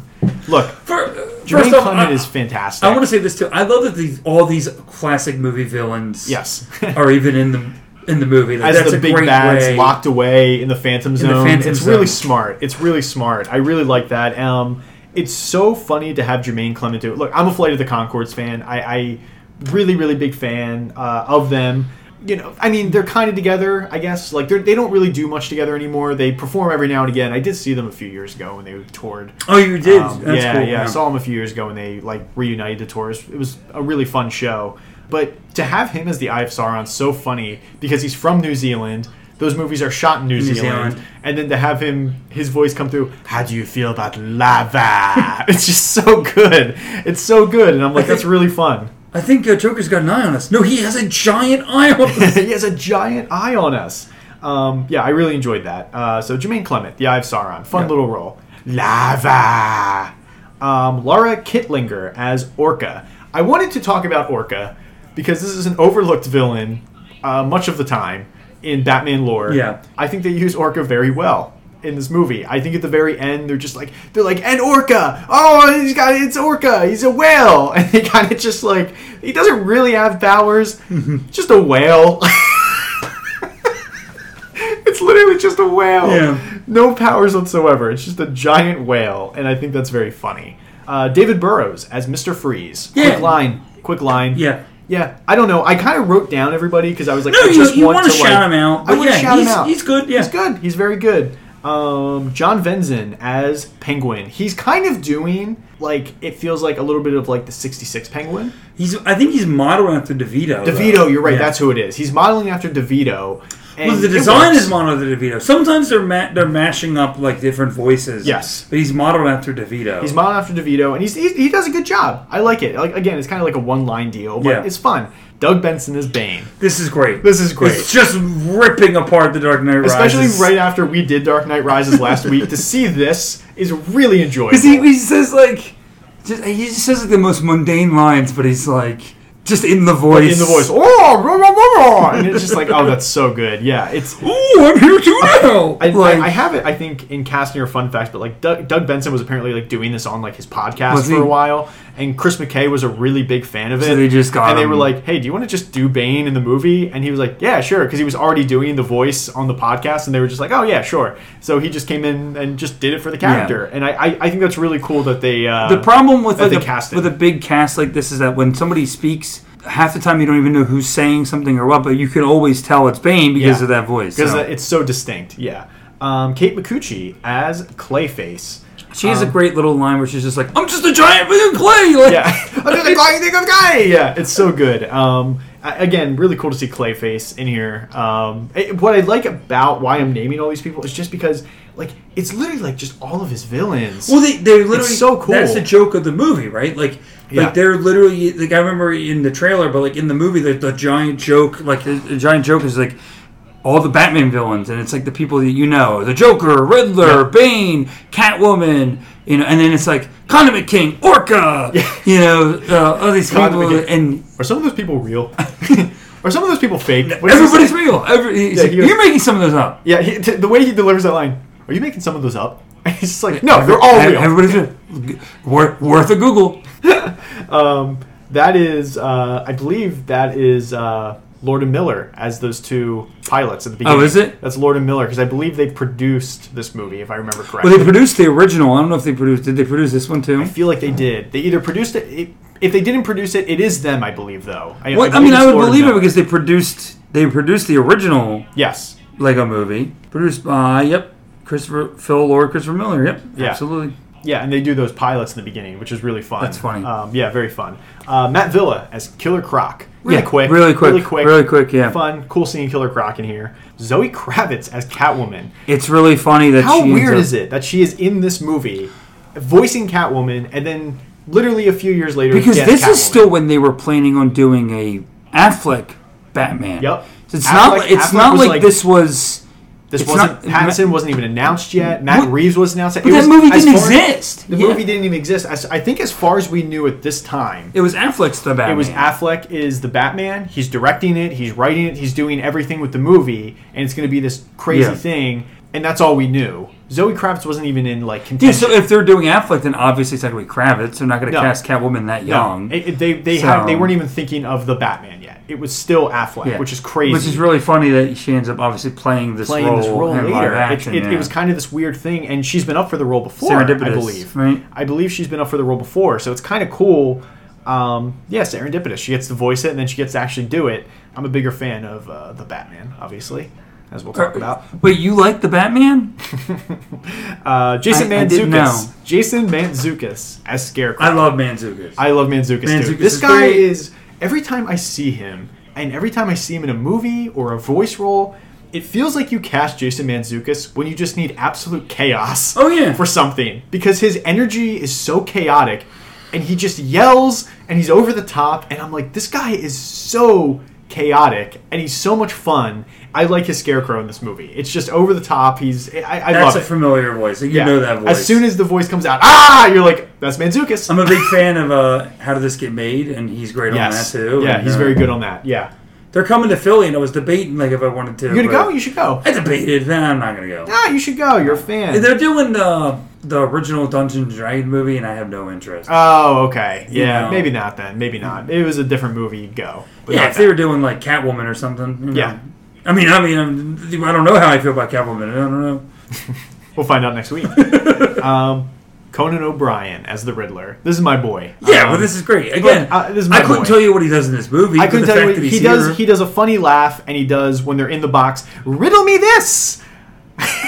He's like, how do we get out of it? Like it's a really silly thing, but I really like they put him in the movie. I think he's a great Riddler because Riddler often is depicted as having like is a redhead, is often depicted as a redhead. So to just get like Conan O'Brien to do it, the most well-known redhead in the world, like ever, and just have him do the silly high-pitched riddle me this. It's just really enjoyable. Again, it's not as many lines as I was hoping for, but it's fun that he's in the movie. It's very fun. Where's the Lego Riddler movie? Where's the Lego Riddler movie? That's what we're all asking for. Ricky Lindholm as Poison Ivy and Wicked Witch of the West. She's great. Yeah, she's really good. Her Wicked Witch is really good. It's really good. Like I thought it. Like when I heard it, I was like, "Are they just using like archive audio or something?" Yeah. And I was like, "Oh, that's actually like a voice actress doing that." I was like, "That's really good." Yeah. And Poison Ivy's really not in it as much. They got Ricky Lindholm and Kate Micucci in the same movie. So, yes, they did. Yes, they did. Billy D. Williams as Two-Face. He finally comes back. gets to do it. He finally gets to do it. He comes back and he gets to do it. This doesn't count. Yeah. This doesn't count. This doesn't count. It's the same franchise. Yeah. It's really cool to have him in here. It is cool, yeah. To give him that nod and to give him just the opportunity to do it is really great. I'm really glad these guys, or I guess McKay was like, as he's casting the movie, he's like Two-Face, and he thought, Billy D. Williams, the guy who got screwed out of the role, let's give him the opportunity to come in here and do it. It's like how they cast... It's really awesome. It's like when they cast Nicolas Cage as Superman in the Teen Titans Go movie. Yeah. Like, that was a great little nod. That was a great little nod to the movie that never existed. Yeah. And then we actually get to see it kind of come to life in The Flash in CGI. You call that coming to life? I call that a CGI mess. Hey, Nicolas Cage was in the room. I know he did, and it still looks like shit. He was there, man, okay? How do you that up so badly if he was there? I don't know. He looks like shit. No, he looks really bad. He looks really bad. I like that movie, but he looks like shit. Say it again. All of those things. Yeah. Nightmare fuel. I saw a clip of it again, and like the CGI Henry Cavill, too. Just like a still image. Yeah. Because when it's moving, it's better. Yeah. When you see like a still image, you're like, oh my god. Well, the Cavill thing is also like I it's just get a it. shot from behind too. It's not. It's when he's in the Chrono Ball and he's okay. They show the Justice League film. Oh, okay. Yeah, Gotcha. You see that. Adam Devine as the Flash. He's good. He is good. He's a good cartoon Flash. The Flash does appear in the Lego movie, but does not have a voice. Okay. He is given the voice in this movie, and it's pretty cool. Yeah, I like his lines though that he gets. Like he's very. Hey, can you take this picture? Hey, can you take this picture for us? And then he runs away. It's all the Justice League. Oh, okay. Okay. Like he's so like it. That's kind of a heartbreaking scene. It's just like seeing Batman like ostracized from the Justice League because he's never there. I have to leave this party without anybody noticing. Zoop. Zoop. Actually, we'll just do these next two together. Channing Tatum as Superman and Jonah Hill as Green Lantern. These are carryovers from the Lego movie. These are carriers from the Lego movie, yeah. Great. Absolutely. A great pair, obviously playing off the dynamic of 21 Jump Street, 22 Jump Street. This is kind of at the time where they're still kind of inseparable in a way. Like, everyone kind of puts Channing Tatum and Jonah Hill together. Yeah, it's very interesting. I'm like, it's weird that was like a thing. Like, these guys were like a comedy team, and they don't really do anything together anymore. But they're kind of. And they really only did those movies, but there was still a debate of, are we going to get a 23 Jump Street? Are we going to get the Men in Black combo? I'm just going to tell you right now. If they can make Magic Mike's Last Dance, they can make 23 Jump Street. They can do it. They should do it. I think Jonah Hill should come back to comedy with him and do it. in his current state with the long hair. Although he's kind of getting canceled right now. He's canceled. Yeah, never mind. He's getting canceled. Maybe not. No, Maybe Seth not. Rogen. Seth Rogen was always in those movies. Yeah, it's Seth Rogen. They'll put Seth Rogen in instead. That'll be fun. That's literally from the post credits Yeah. of 22 Jump Street. I will- Contract negotiations. I will say, Jonah Hill's Green Lantern, it's fine. It's not anything to stand out. I really like Channing Tatum's Superman. I think he's so, like, again, huge ego. Yeah, I just had to lock them away in the Phantom Zone, Carrie. You know, I just had to do it. You're just like, oh my God. I really like Channing Tatum. There's something about this dude that I really like. He's got a good story. And I know he's not the strongest actor. Yeah. But, like, the dude can carry a movie when he needs to. Mm-hmm. I'm excited to, do the... For different reasons, obviously, but, like, to do the Magic Mike films. For sure. To kind of highlight him a little bit. Yeah. But just in things that I've seen, like, I watched the movie Dog, and that was, that was a solid movie, and... Kind of it performed better than people were expecting. Yeah. It did well. And he was co-directed that too. Like, I'll be honest with you, I think it was the trailer too. People were really sold on that. It was a good trailer. It's a dog movie. Well, it's a dog movie. Movies, People like dog movies, but the trailer was funny, and it kind of was enough to get you in the theater. And it had Kevin Nash in it. So. It had Kevin Nash in it, which is fun. It's cool to have Kevin Nash show up in your dog movie. Channing Tatum likes Kevin Nash. Oh no, I know, because he was in that Magic Mike. He did that Magic Mike stuff. He's like, hey, come on over. But no, I really like him, and I think he's a great choice for Superman. And Yeah. it's a shame that we didn't get that sequel where we flesh out the relationship between Batman and Superman Lego more Batman and because Superman, to give Channing Tatum more of than just a few lines in the movie, Right. Because he really, I think he would play off of Arnett's Batman really well, very well, and just seeing that relationship hash out more would be interesting. Like, I would really, you're right. There's something really interesting there, and watching these two guys really like come to terms with each other would be interesting. But yeah, hopefully maybe one day we'll get it. Who knows? Yeah. But yeah, I agree with you. Channing Tatum, he really has a good story too. I like him. Just from where I agree with you. He's really grown on me throughout the years. Lauren White as Chief O'Hara and Medusa. Chief O'Hara. Here's Chief O'Hara. Here's what I didn't like. I wish she did a Scottish accent for Chief O'Hara. Or like an Irish accent. That's true. I don't remember if he's Irish or Scottish. Was that a character that was created for the he's show, Irish. right? Was Chief O'Hara created for the show? Chief O'Hara was created for the 66 show, was not in any of the comic books. I told you this. Yeah, he was I created remember, specifically so Gordon had be by somebody to himself, talk to. But I like that they put O'Hara in this movie. It's really cool. It's cool. It's a cool little nod to the 66 stuff. But like I said, I just wish there was the accent there. I think that would have really sold it, just as more of like Chief O'Hara and he has the Irish accent or whatever. That would have been really cool. Well, I like that it's a woman too. I like that it's a woman too. Yeah. And she also does Medusa, and the Medusa is very good. I like the Medusa. Okay. Mariah Carey as Mayor McCaskill has a bigger role than you would think. Bigger role than you think. Why is Mariah Carey in this movie? I think they just wanted a name. Did they want a name? Maybe she... The only reason I could think, too, because this often happens, is these celebrities will have, like, a kid, and they want to take their kid to a movie premiere, and they kind of approach them and say, like, hey, do you want to do it? And she's like, oh, yeah, I have a kid, so yeah, I'll do the Lego Batman movie, and then I can bring them to the premiere. The only thing I can that's think what this of... was. I have no proof of this. In my mind, they offered the role to Halle Berry, and she said no.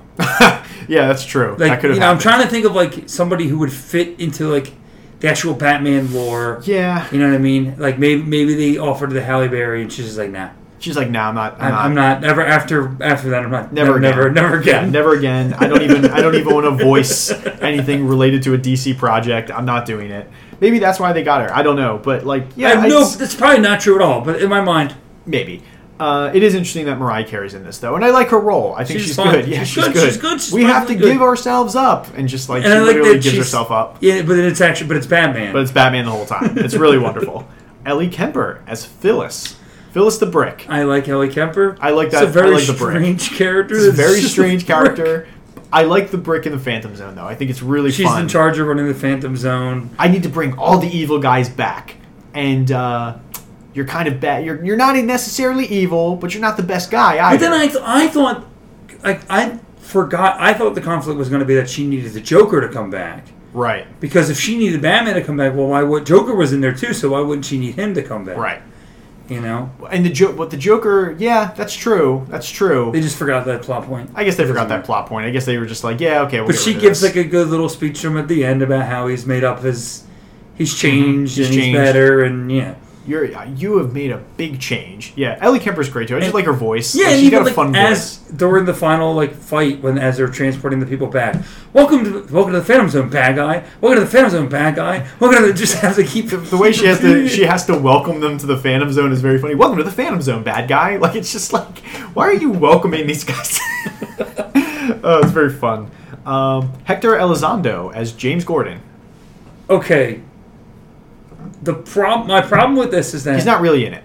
He's not really in it. My problem with this is that if it wasn't for the Dark Knight films, this Gordon would be a really great parody of what we got in the movies, that all he does is flip the switch. Yep. Like, this Gordon is all he ever does, and he's like, and then even when he gives up the role in this movie to his daughter Barbara Gordon as commissioner, right? He's like, well, all you need is the switch. All you need is the switch. All you need to do is press the Batman. What are you doing? All you gotta do is the switch. Press the Batman switch. That's all you need. But I think Gordon. I think Gary Oldman's Gordon shows there's more to that character for sure. But I do like that they do make fun of Gordon. At the end of the day, most of the time in most stories, it's just there to call Batman. He's just there to call Batman. That's the purpose. That's his purpose. That's his role. That's what he does, and he does it well here.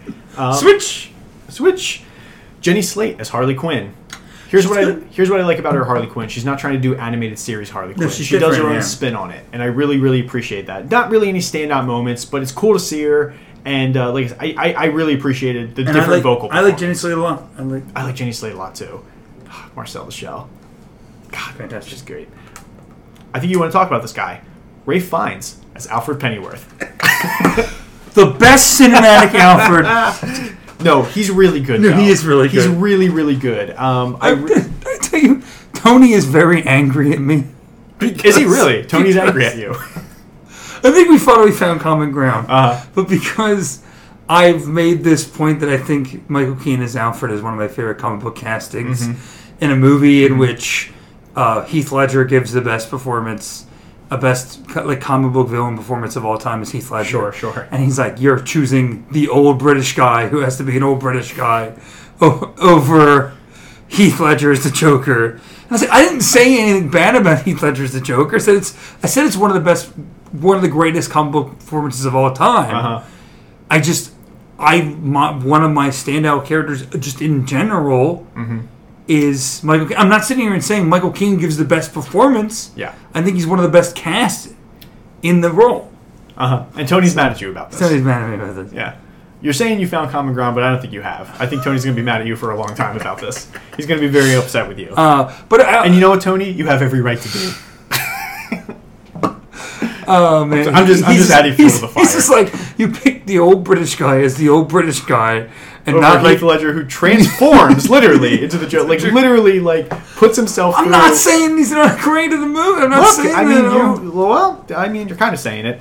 Talk about Ralph Fiennes for me. He's great. I agree with you, Tony. He's great as this father figure, as literally and grandfather figure. Just how he's like, you need to spend time with your son. Excuse me, the one you adopted. He's like, what?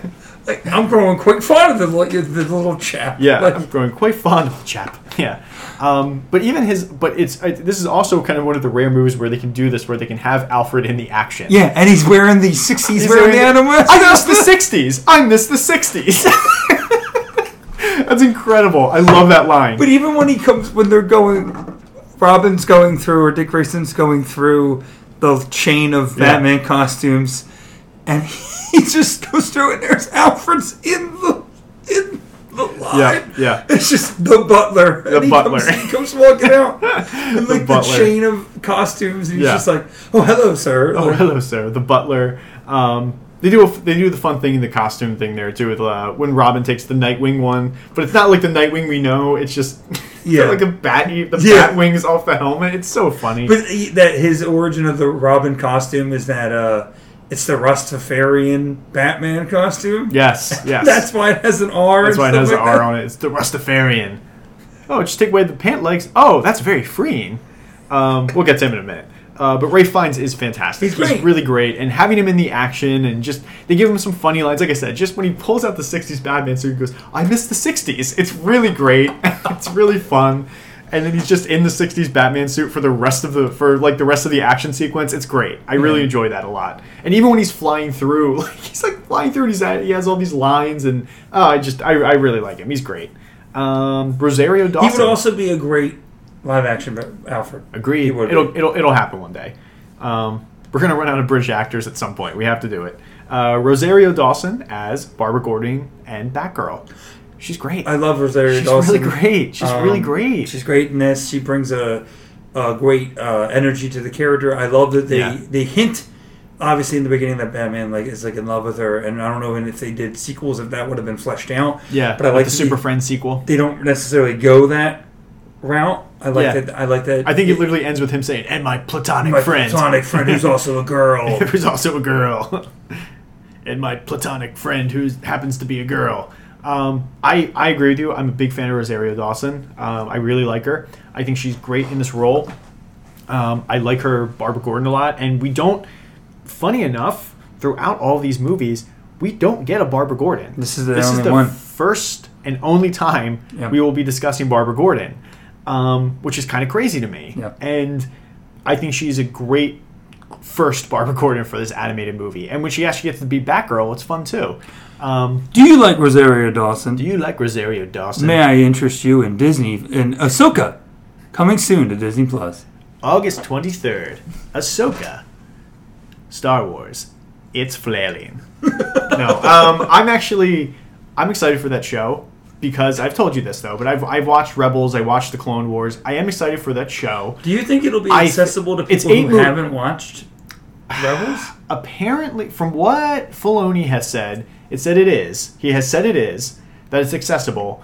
I know that he pointed out specific episodes that you should watch of those shows, just so you have more of an idea. Yeah. I know with this, I will say the finale of Rebels pretty much ties in directly to the show.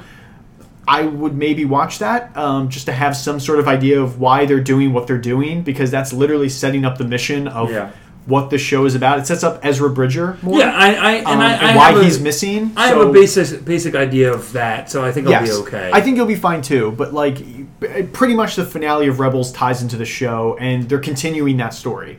I'm excited for the show. 8 episodes. Again, they couldn't do Obi-Wan in 6 necessarily. That was a little bit of a... I'm hoping this is better. I think it will be, because Ahsoka is a really interesting character.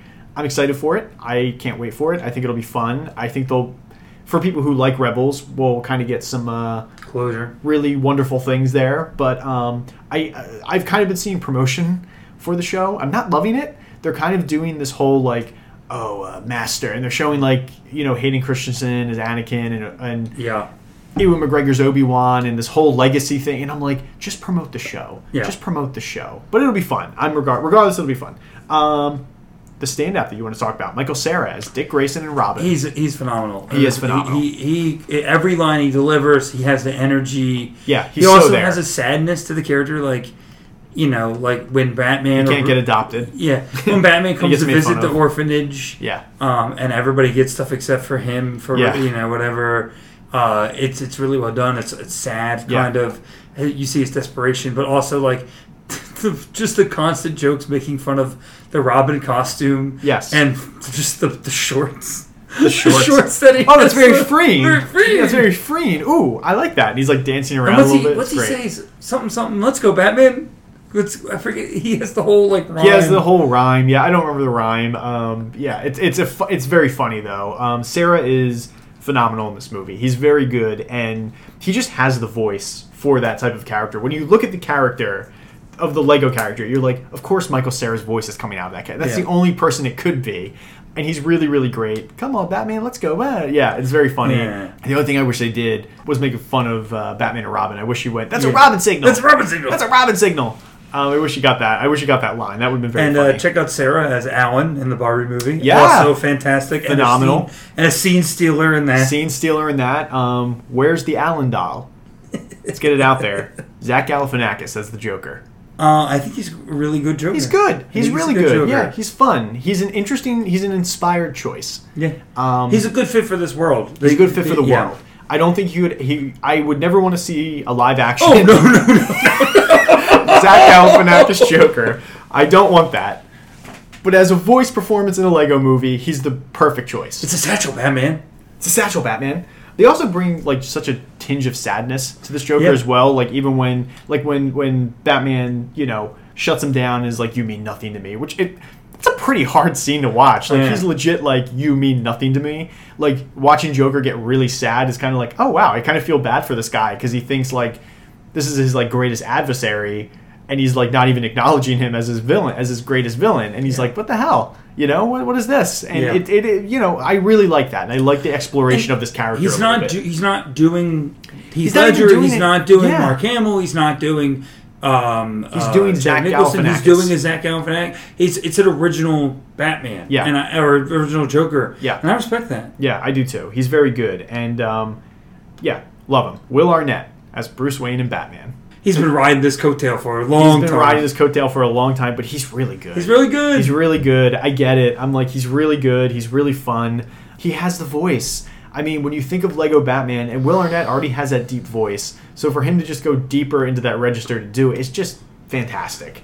I love his difference between... Well, like, Batman and Bruce Wayne kind of are, like, the same person in this movie. Like, there really isn't that distinct difference. Like, even when he's not in the costume. Yeah, when he's always in the costume unless he has to not be. Unless he has to not be. And when he's home, he's still wearing the cowl. But he throws a fit when he has to take it off. When they're in the car, "Sir, your cowl." Ugh! And he takes off the cowl. I also like whenever he takes off the cowl, the hair's a mess, then it pops into...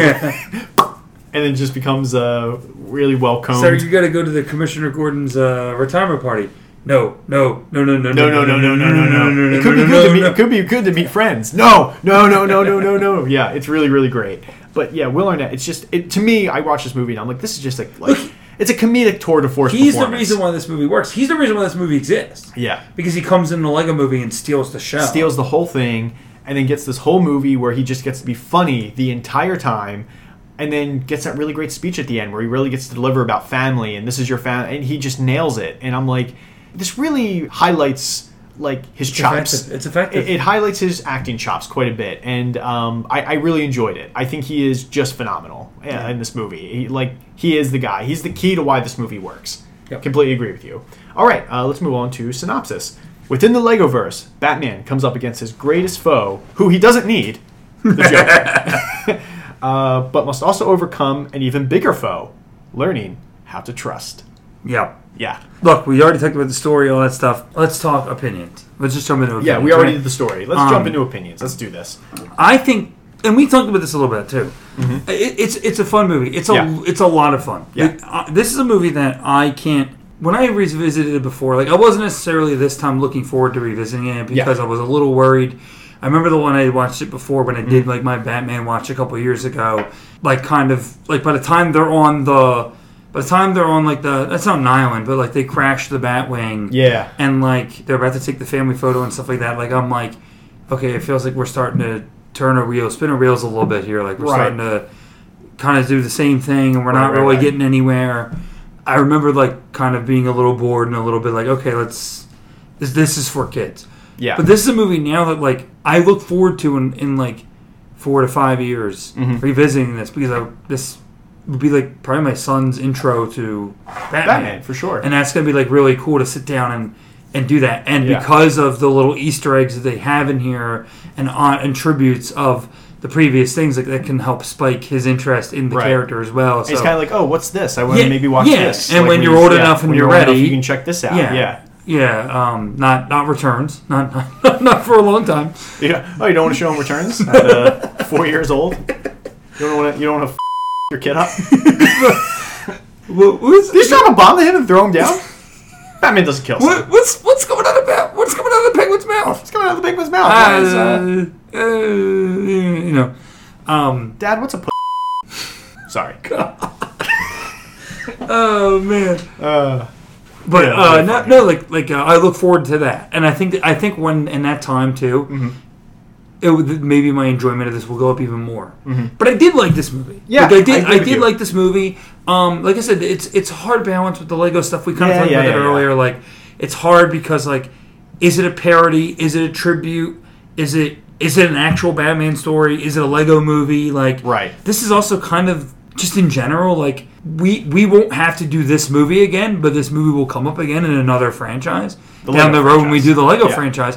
I don't think we need to do this movie again, but we'll have to talk about it. We'll have to mention it at least. We'll just have to mention it. Yeah, we can just. We don't need point to do another episode. No. But we'll have to talk about it. But then again, we'll have to look at it from that point as a Lego movie, and not a Batman movie. Like, how does it fit in with the Lego stuff? Look, I agree with you. I do think, like you said, is it a Lego movie? Is it a Batman movie? Is it a love letter? What is it? I think the great term for that is this movie has a bit of an identity crisis. A little bit. It doesn't. It's not a major thing where it's affecting the movie, but it has that a little bit in there. There's a little bit of an identity crisis. Like, what kind of movie is this? Like I said, I agree with you on the fact of, like, I like the movie. I do like the movie too. I like all the love letter stuff. I really think all of that's really strong. I like when they're going through everything and they're showing you all these people. I love that. I love when they're showing you all the villains. They go through, like, every villain he's ever had, and that's really cool. And all of that is really effective. And the focus on the Bat family is extremely effective, and being able to break that down and kind of show that relationship and that process, that's really great. But like I said, it gets a little muddled down for me when it starts getting into kind of the Lego dynamics of the Lego Batman movie. And it's like, okay, I understand we need it because it's called the Lego Batman movie. I understand that, but do we need to get bogged down in all the Lego stuff? Can we just do a Batman movie it's to some not degree? Even like I will say this: they don't stop the movie. They don't stop the movie to hit that. It's a little. But there's just times where it's like, okay, like, I'm buying into the reality of this is a Batman movie, but then hand me a brick, we build this. It's like, okay, I don't know why it was Stallone there all of a sudden. Yeah. Like, but the big thing that we mentioned earlier, the frustration we're having. The frustration is that this is the moment. No, he's still selfish. This movie, like, it's clearly, okay, so obviously Batman is a very selfish character. Yes. Which is, again, that carries over from the Lego movie. Well, no, but that carries over from the comic books. From the comic books, they're emphasizing, obviously, in a very kid-friendly and almost childish way. Batman in this movie is a giant toddler. Yes. Like, he throws fits. No, No, I'm not doing that. No. Just, like, throws fits. Yep. And, like, even, like, the scene where, like, he's heating up the lobster thermidor, and, like, he messes up the time on the microwave. Yep. And then he's just sitting there, like, staring at his cooking. But we see the light going around and his shadow rotating. Oh, it's so funny. But, like, and, like, we emphasize the childish, but also the loneliness of it. Yeah. And we get that this is a Batman that cuts himself off from any instance of family, right? Like, he's mourning the loss of his parents, which we've seen before. Yeah. But, he's rejecting any type of connection. He's cut off from the world. Even his, like, what's his closest relationship before he meets Robin? A lot is Pewter, which is Siri. Alfred too.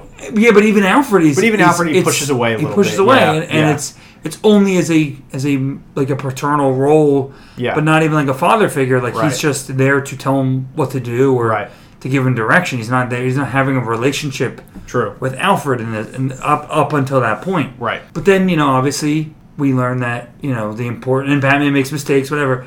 We get to the point that, like, clearly Batman needs to learn about teamwork, and he needs to learn that he can't do this by himself, and the importance of friendship, and then he just sends everybody away again. Yeah, and pushes everybody away. It was frustrating to me, and I was like, but you're here. You're spending even more time to emphasize this point, but you made this point.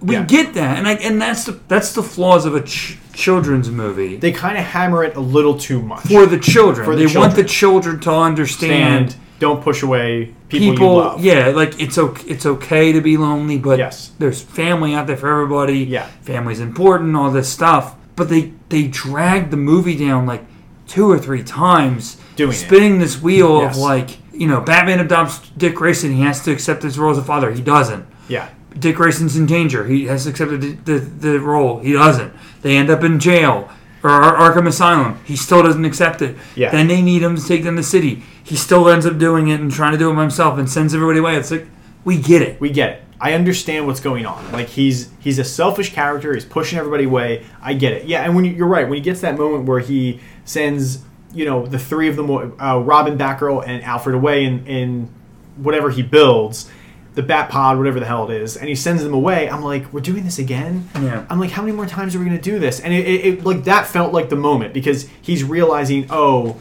this feels like a family, and they had just taken the picture, and you're like, this is the moment, and then he pushes away again, and you're like, can we just get past this? Yeah. Like it drags. It drags. For kids, kids aren't going to have a problem with they're that. not going to pick up on that because obviously kids don't have the sense of like story structure. They're not like, oh, we're doing this again. But for adults like us, for 31-year-old men watching the movie, we're like, oh, there's a story structure. We're doing it again. We're beating a dead horse. Like, as we criticize this children's movie, but at the same time, it's just like, I agree with you. It was frustrating. It's frustrating, and I don't think, even for a kids movie, I don't think they need to do it as many times as they do in the movie. They probably could have done it 1 or 2 times to really hammer home the point, and then did the change. They didn't have to do it like 5 separate times in the movie. Like, I get it. I get it. Move on. And Batman's such an obnoxious character in this movie that it's frustrating to watch him at times. Like, there are points in this movie where he's not fun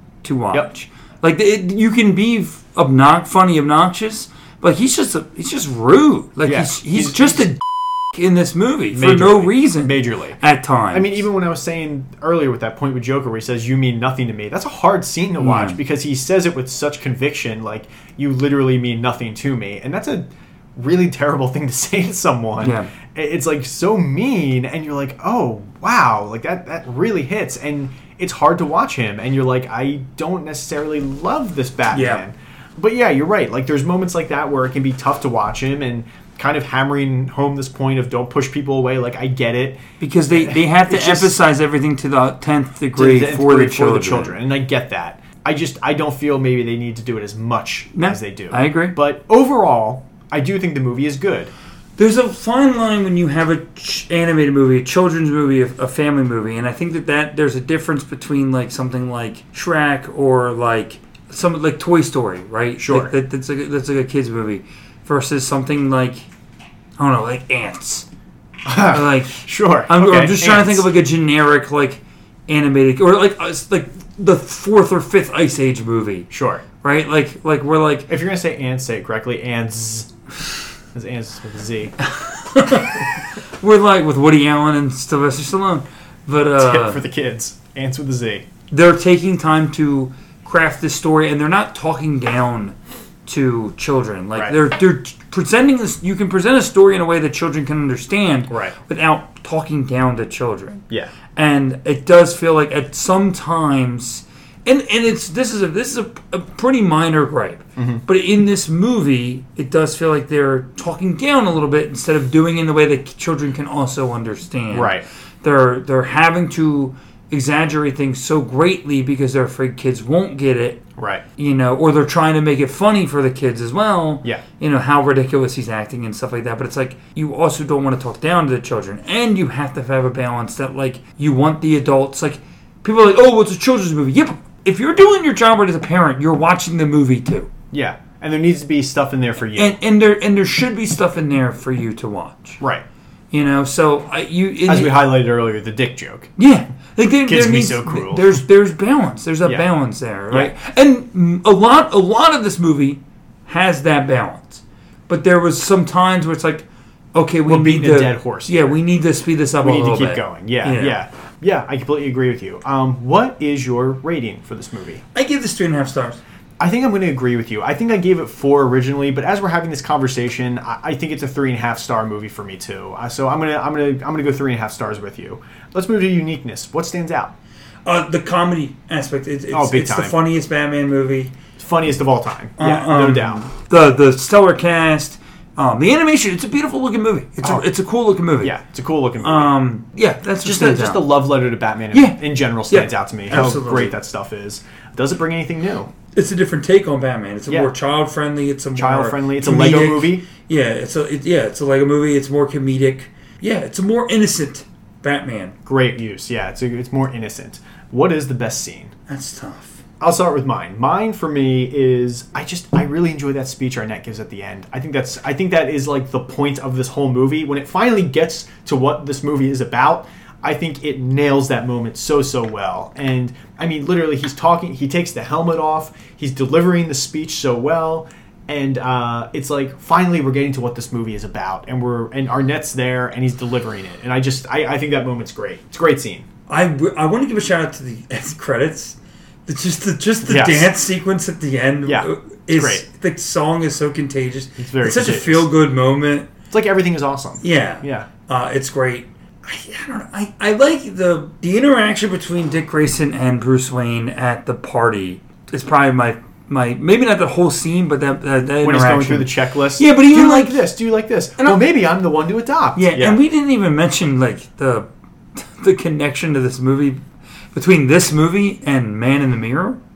Yeah, that's true. That like this movie opens up with the Man in the Mirror quote. Yeah. And their Man in the Mirror is used throughout the movie. Michael Jackson. Batman. No, I said that. I'm awesome. to try to like the orphans are singing backdrop on or background on Man in the Mirror to try to highlight Ellie Kemper's character quotes Man in the Mirror without For whatever reason, it. I don't know why.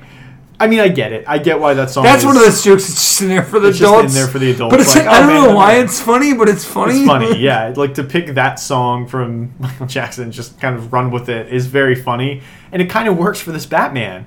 Like this Man in the Mirror deal works for this Batman quite a bit. It's fun. It's really fun. I agree with you. But yeah, his interaction with Bruce Wayne, where he's like, "Oh, the kids at the orphanage call me Dick," and then he's like, "Do you like close-up magic and juggling and da-da-da, that's me?" Yeah. And he's just saying yes to everything. He's not even listening. Yeah. He's just saying yes. And also, sure, whatever. when Robin goes to the I like it too.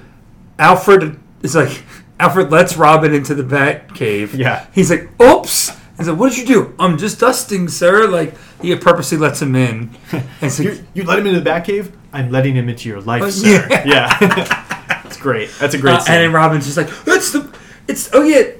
that payoff too, right? Yeah. It's the Bat Hunter. It's the Bat whatever. It's the Bat Shark Spray. Oh, you can touch that. That's useless. It's It's a bat shark repellent. And at the end of the movie, they're attacked by the not Bruce the Shark from Jaws. Yeah. The great white shark, and then bat shark repellent. Yeah. It's not useless after all. I also just love the joke they run with where Batman is Bruce Wayne's roommate in the basement. Oh yeah. And they just keep running with that joke. Yeah, Batman is Bruce Wayne. Roommate?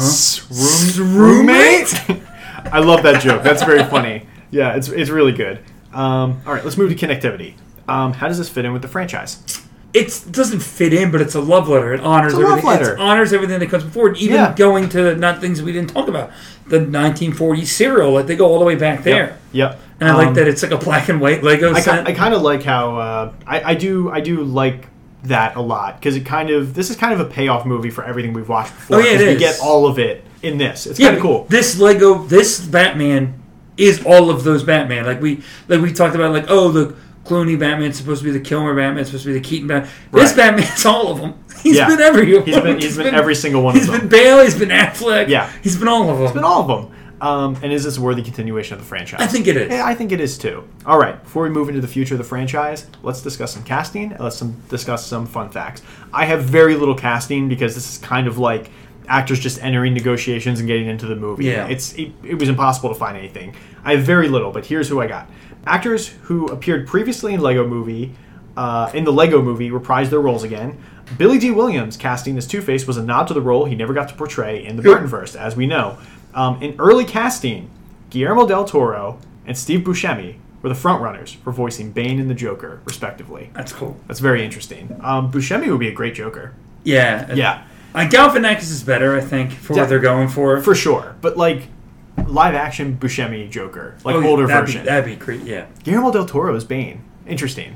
Yeah, well, because we mentioned this. Bane's supposed to be a Hispanic. He's Latin character, yeah. And that would have been really cool. Yeah. Other fun facts. Batman's line in the beginning action scene. You want to get nuts? Let's get nuts. Is a reference to Batman 89. Yes, it is. Michael Keaton's Bruce Wayne says the line to Nicholson's Joker. Will Arnett acknowledged that the raspy, whispery voice he used for Batman is the same voice he uses with his children when he's giving them important parenting information. That's got to be scary. He's doing Batman voice. He's being serious. Bane's voice and accent in this movie is based on Tom Hardy's portrayal of Bane in The Dark Knight Rises. The voice is done by Doug Benson, a stand-up comedian and podcaster who has done his comedic impression on Hardy's Bane since The Dark Knight Rises was released. Chris McKay was a fan of Benson's podcast and hired him based on that. See, that's casting. That's casting. I guess that is casting. Yeah, I didn't even think of that. Oh, well. Batman's crazy laugh was voiced by director Chris McKay. It was originally a placeholder before Will Arnett's laugh was to be put in, but it never ended up being changed. So they just used Chris McKay's laugh. Like when he's laughing at the "You Complete Me" line and stuff like that? Yes, that is Chris McKay. That is not Will Arnett. Will Arnett said in an interview about how voicing Batman affected his voice, saying, "It's real gravelly. It doesn't feel great doing it a lot. So when we do in the sessions that are like 4 hours long, it would hurt. It's hard to sing doing it because I'm a bad singer anyway, so I'm thinking about trying to keep in time and then doing the voice. The rap at the end of the movie was hard. I told the songwriters this is how it's going to be. I can't do it any better. And then all the things they call exertions, like running, jumping, you have to do all those kind of separately and sort of shouting stuff too. To shout doing the Batman voice is rough." He's just complaining. I mean, that's what that is. I mean, that's what that is. He's complaining about doing the Batman voice, and it's just like, okay, man. I mean, you're in a booth for 4 hours. Like, I'm sorry your voice hurts a little bit after, but come on, you're in a Batman. Bale movie. walked around talking like this. Yeah, every for single 3 day. movies. For 3 movies, and you're complaining about a 4-hour session. You know, and it probably didn't even take you that long to do all the lines anyway. What was it? Like maybe a month of work?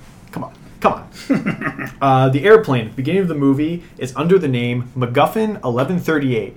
MacGuffin is the cinematic and literary name given to an object or person which is of vital importance to the characters, but whose actual function is immaterial to the plot. The pilot at the beginning identifies his flight number to the control tower as Flight 1138. This is a weird fact. This is a reference to George Lucas's first movie, THX 1138, which came out in 1971. Mm-hmm. The number 1138 was hidden in many of his successive films, including the Star Wars and Indiana Jones film franchises. It became an inside joke for his fans, and since then the number has also been used in numerous other media not affiliated with Lucas as an homage to his work and a continuation of the joke. That's so weird. Very specific. That's very specific. Like, it feels like a filmmaker club thing. Like, oh, did you put 1138 in the film? Oh, George's joke. Oh, like it just feels very, I don't know. It's very stupid. At Superman's interview, they telecast the footage of Superman fighting with General Zod. Yeah. During that, the news ticker header reads Superman and Zod's icy relationship, and footer reads file footage courtesy of Z. Snyder and A. Mockery. Oh. Z. Snyder and A. Mockery refers to Zack Snyder and Amir Mockery, who are the director and cinematographer of Man of Steel, respectively. That's fun. A. Mockery, I just would have assumed is A. Mockery, not somebody's name, but I guess it makes sense. Yeah, I guess it does make sense. Yeah, Amir Mockery. I didn't even think of A. Mockery. Yeah. Like, it's a mockery. Z. Snyder and A. Mockery. Yeah. It's almost like... It's almost kind of a slap in the face. But then you hear, oh, it's the cinematographer's name. Never mind. That's for some reason I was really invested in Zack Snyder's Justice League. One of the names Batman suggests for his new team is Fox Force 5. Mm-hmm. This was the title of Mia Wallace's failed television pilot in Pulp Fiction, which was Uma Thurman's character, about a team of 5 women who banded together to fight crime. Thurman also portrayed Poison Ivy and Batman and Robin. I recently, as I told you, I just did this whole Tarantino rewatch recently, and I watched Pulp Fiction, and I caught the Fox Force 5 stuff, and I had done the research on this, I remembered it, and I was like, oh, that's really fun, that's really cool. They're Tarantino fans. That's what I gathered from that. Morgan Freeman, who appeared in the Dark Knight trilogy and the Lego movie, said that Batman in the latter is his favorite incarnation of the character. Wow. He likes the Lego Batman a lot. He's a big fan. He's a big, big fan. Or he could have just said that in an interview to promote the movie. Probably that. Yeah, probably that. When Batman arrives at the Fortress of Solitude and presses the doorbell, the sound is the main theme of Batman 78, composed by John Williams. I love that. You mean Superman? You said Superman. Batman. Sorry, this is the main theme of Superman. I was like, Batman 78. Yeah, that'd be wild. And Batman's just sitting there like, oh jeez, like he's just like, come on. How good is that song though? It's a great song. I listen to it sometimes. I'm like, God, I love this song. It's very good. Really like amps you up. Do you think that should just be the national anthem for Superman? Like, do you think they should even attempt to try to make another score? When Guns like Superman Legacy comes out, should that just be the Superman song? It really should. I don't know how you top it. I mean, you can't. You just can't. I mean, you already had the greatest composer of all time, John Williams, compose the Superman theme. You don't need anything else. That's it. You're done. Hey, James Gunn, don't do it. Do you like Superman themes? Then just keep John Williams' Superman theme as your theme. Just do that. At Commissioner Gordon's retirement party, Bruce Wayne picks up a magazine of himself on the front page. On the back page, there's an ad for Barris Automobiles. George Barris created the Batmobile for the TV show Batman 66. That's funny. That's pretty cool. See, that's what I mean, though, by love letter. There's a lot of little hyper-specific thing. They found the guy who made the... Yeah. So hyper-specific. I love that. I'm like, that's a really cool fact. The scenes with Jerry Maguire are a reference to the Joker quoting the movie and The Dark Knight with the line, "You complete me." Zach Galifianakis stated in an interview about voicing the Joker, "It was really fun. I've only done a couple of sessions. It's crazy. I'm lucky. I was telling diarrhea jokes in coffee houses 10 years ago, so I'm very fortunate." Yeah. That's true. He has an old special from like 2006 where he's literally doing that, and it's just like, oh wow, this guy's come such a long way. It's isn't it a little I guess you can use the word again, serendipitous, that we're gonna be talking. We talk about Zach Galifianakis and how far he's come in his career, and I would say he owes his career to a comedic genius and director superior. One Mr. Todd Phillips. Todd Phillips. So we'll be discussing next week. Just very quickly before I keep going with these facts, I'm really excited for next week to talk Joker with you because I know we've kind of referenced the Todd Phillips stuff a lot. I'm really excited to get into this because I know you have a lot to say, and I know you really want to talk about Todd Phillips. I'm very excited for next week. I just want to put that out there. Catwoman's going to be fine. Look, we're going to trash it. Like, let's not be, we're not going to sugarcoat it here. It's a bad movie, but like, Joker is going to be very fun, and I'm very excited to do that. Hey, you haven't seen Catwoman yet. I haven't seen it, but I have 15 minutes left. You haven't even gotten through it, so that kind of tells me all I need to know. And you've literally texted me saying it's garbage. I think you said this movie's a cinematic masterpiece, and you just went, "Stop! Don't do this again." I didn't want it to be like a I understood the Batman and Robin thing because I'm like, you're right. It is kind of this like beautiful, creative disaster that Schumacher puts up. I'm like, you're not going to do that again for this, are you? Like, you're not going to try and find like some silver lining in the movie where you're like, oh, Pitoff really knew what he was doing. He's directed 2 movies. This movie killed his career, and you want to try and like let's not do that. While most of the villains are based on their comic book appearances, some resemble their live-action movie counterparts. The Penguin resembles Danny DeVito from Batman Returns. Poison Ivy resembles Uma Thurman from Batman and Robin. Bane wears a brown and white parka, a staple of Tom Hardy's portrayal in The Dark Knight Rises. And Two-Face resembles Billy D. Williams from Batman '89, as well as being voiced by him, which is pretty cool. He also looks like he's like, doesn't he have the purple on it too? Kind of like Tommy Lee Jones a little bit, yeah. A little bit, yeah. Maybe they're just trying to like also be like, hey, we get that was a thing too, but we really want Billy D. Williams. Robin states that he knows Jim Cotta, which is a reference to the movie Jim Cotta from 1985 that starred Olympic gymnast Kurt Thomas. Robin even reenacts the infamous pommel horse fight from that film. Apparently, this is a bad movie, Jim Cotta. I really want to see it because when I hear Jim Cotta 1985, I feel like I know what I'm going to get. And I'm like, this might be something worth checking out. This is probably a bad 80s movie I don't need to watch, but I think I'm going to watch it. Jim Cotta? Come on. I'm in. Barbara Gordon, making her point of how long Batman has been a superhero, shows a series of slides which recreate many famous scenes, posters, etc. from previous Batman works, with Lego-fied versions of their Batman. These are, in order of appearance, Batman vs. Superman, Dawn of Justice, The Dark Knight, Batman the Animated Series, Batman the Dark Knight Returns, Part 2, Super Friends, Batman the Movie, Batman number 9, Detective Comics number 27, and Batman the Serials. Which is kind of insane. The last 2 are notable for being the first comic of Batman and the first adaptation of the character into other media. It's the first time. Cool. The Condiment King was also featured in Make 'em Laugh in 1994. I don't know what that is. I'm assuming it's a movie, but Condiment King's a weird character. The week of the film's theatrical release, the CW. This is kind of cool, actually. You would like this. I did see this, aired commercials featuring Lego versions of Green Arrow, Flash, and Supergirl, voiced by Stephen Amell Boo, Grant Gustin, and Melissa Benoist. Something like that. Benoist? Benoist, respectively.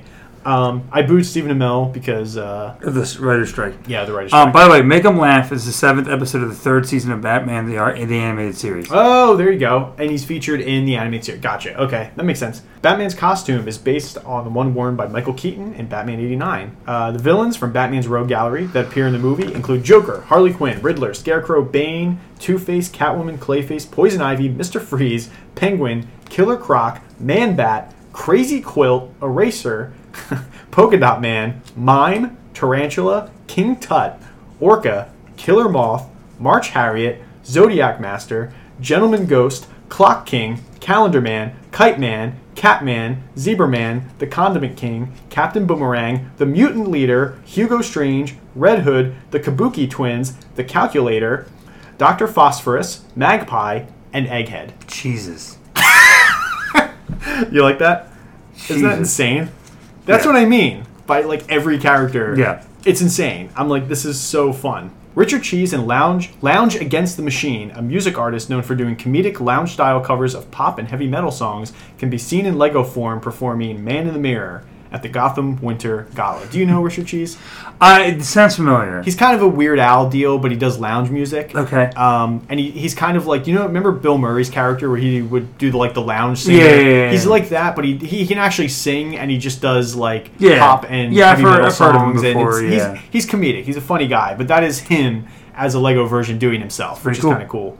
Ralph Fiennes is the third Academy Award nominated British actor to play Alfred Pennyworth. Pretty cool. The others are Sir Michael Caine from the Dark Knight trilogy and Jeremy Irons in the DCEU.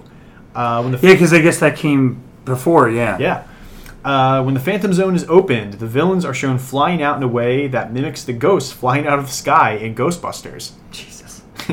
Director Chris McKay originally wanted to include several villains from R-rated films among the Phantom Zone prisoners, but he was forced to drop them as they were deemed too inappropriate for an all-ages movie to include them. Some of said drop villains McKay wanted to included Bill from Kill Bill Volume 1, which would have been kind of weird. Yeah, honestly. that's a weird choice. Annie Wilkes from Misery. That's a weird choice. That's a weird one, too. Bill the Butcher Cutting from Gangs of New York. Daniel Day-Lewis. And we're gonna get Daniel Day-Lewis. I just laughed when I put that down because I'm like, Daniel Day-Lewis again. He's back again. I was like, they just can't get over this guy. Again, weird that Bill the Butcher Cutting. Yeah, I've seen Gangs of New It's York. a weird choice. He's intense in that movie. This one I would have liked. Agent Smith from R-rated Matrix. Or this is different. I thought he's in it. He's in it. It's a different fact. I'm going into a different fact. I'm sorry. Don't yell at me. Agent Smith from the R-rated Matrix films made an appearance, but this was presumably allowed because Matrix and Batman were both Warner Brothers properties. Yeah. It was a WB thing. The Super Friends members, Apache Chief, Black Vulcan, the Wonder Twins, Wonder Dog, El Dorado, and Samurai made an appearance in this movie. I'll let you guess their races. The sweater Dick Grayson is wearing... Okay. I like how you just... that was a really good reaction. That's what I wanted. The sweater Dick Grayson is wearing has Robins on it, hinting at his future superhero name. Fine. Batman's television, which takes place inside of a movie theater-like room, has the sound effects from a PlayStation 2. Okay. Yeah, weird thing. The Batmobile horn is the theme song to the 66 Batman show, obviously. The trailers for the film feature different variants of the Batsuit. One of these variants is labeled 2011 Comic-Con exclusive. The suit is a minifigure that was given out in raffles at New York Comic-Con and San Diego Comic-Con in 2011 to coincide with LEGO relaunching the superheroes theme. Oh, wow. The minifigure is based off of Christian Bale's suit from The Dark Knight and The Dark Knight Rises. Another recognizable suit that is visible is Terry McGinnis' suit from Batman Beyond. Kind of cool. There you go. The Arkham Guard with the hook hand, who shows Barbara Gordon the monkey in the dog video, is Aaron Cash, a recurring character in the comics who gained popularity through the Batman Arkham video games. Oh, yeah. Remember him? Aaron Cash, he had the Yeah. hook hand, and he was scared of Killer Croc. Well, Killer Croc took his hand, is Yeah. the story, and he has the hook hand. Yeah, he's great. He's in all three games. Throughout the movie, on Harley Quinn's costume, the word Smilex appears. In Batman 89, the Joker used a toxin on Gotham's citizens called Smilex to kill people with a smile on their face, a la the movie's version of the comic book's Joker gas. Yep. Pretty cool. This is Rosario Dawson's fourth DC animated movie. She voiced Wonder Woman in 2009, She voiced for Wonder Woman in a movie called Wonder Woman from 2009, and then continued doing Wonder Woman for Justice League, Throne of Atlantis, and Justice League versus Teen Titans, which are both... I haven't seen either of them. Does she also do Wonder Woman in Space Jam? That's possible. I'm not sure. It's definitely possible. I'm going to look it up. Yeah, look it up. I think she... Going? Yeah, go for it. Okay. The Flash appeared in the Lego Movie 2014, but had no lines. In this movie, however, he does. And it's Adam Devine. When Richard looks at different superhero suits... Why did I say Richard? Let's do that again. She does, yes. She does? Yeah, she does. She voices Diana / Wonder Woman in Space Jam: A New Legacy. Nice. Okay, cool. When Robin looks at different superhero suits that Bruce Wayne has on moving hangers, he almost chooses a suit labeled Claude Rains, a reference to classic movie actor Claude Rains. Okay. Do you know Claude Rains? Sounds familiar. Sounds familiar. I that's what I thought too. I heard the name and I was like, I feel like I know that name, but he's a classic movie actor. Many people thought this would be nominated for the Academy Award for Best Animated Feature, but just like the original Lego Movie, it ended up being snubbed. Yeah, I remember that being a big deal because the Lego Movie, the original one, was the best animated movie that year. Yeah. And it wasn't even nominated. Didn't even get nominated. This also gets snubbed. That made them mad enough, but they were even madder when the film The Boss Baby was nominated despite its heavily mixed to negative reception, falling short of this film's highly positive reception. And that is all I have. I know that there was, with the Lego Movie, there was some debate people had over, like, because it includes live action sequences. Yeah. But, that's something that, was disproven this past Oscars with Marcella Shouzon. Yep. That even if there are live action sequences in the movie, if a certain percentage of the movie is animated or stop motion or whatever, then it counts as an animated movie. Yes. So. It's kind of insane that a Lego Movie hasn't been... Was Lego Movie 2 nominated? Did they do it as a makeup thing? I don't know, to be honest with you. I don't think it remember. was. I don't think it was. It is insane that the first one is snubbed completely, because you're right, that was the best animated film of that year, and it doesn't even get a nomination. It's like, come on. And then this movie gets snubbed, and I would argue it shouldn't have won, but it should have been nominated for sure. Yeah. At least a nomination. But the fact that The Boss Baby... Yeah, that's... The Boss Baby? Yeah, that's... Yeah. Come on. That's just so... That's so silly. That was when the Academy seems to go through phases where they don't care about the animation category. Yeah, they just blow through it. I think one year literally just had 3 nominations. They don't... sometimes they just don't care. They just blow through it. Yeah. That's a shame. All right, let's move on to the future of the franchise.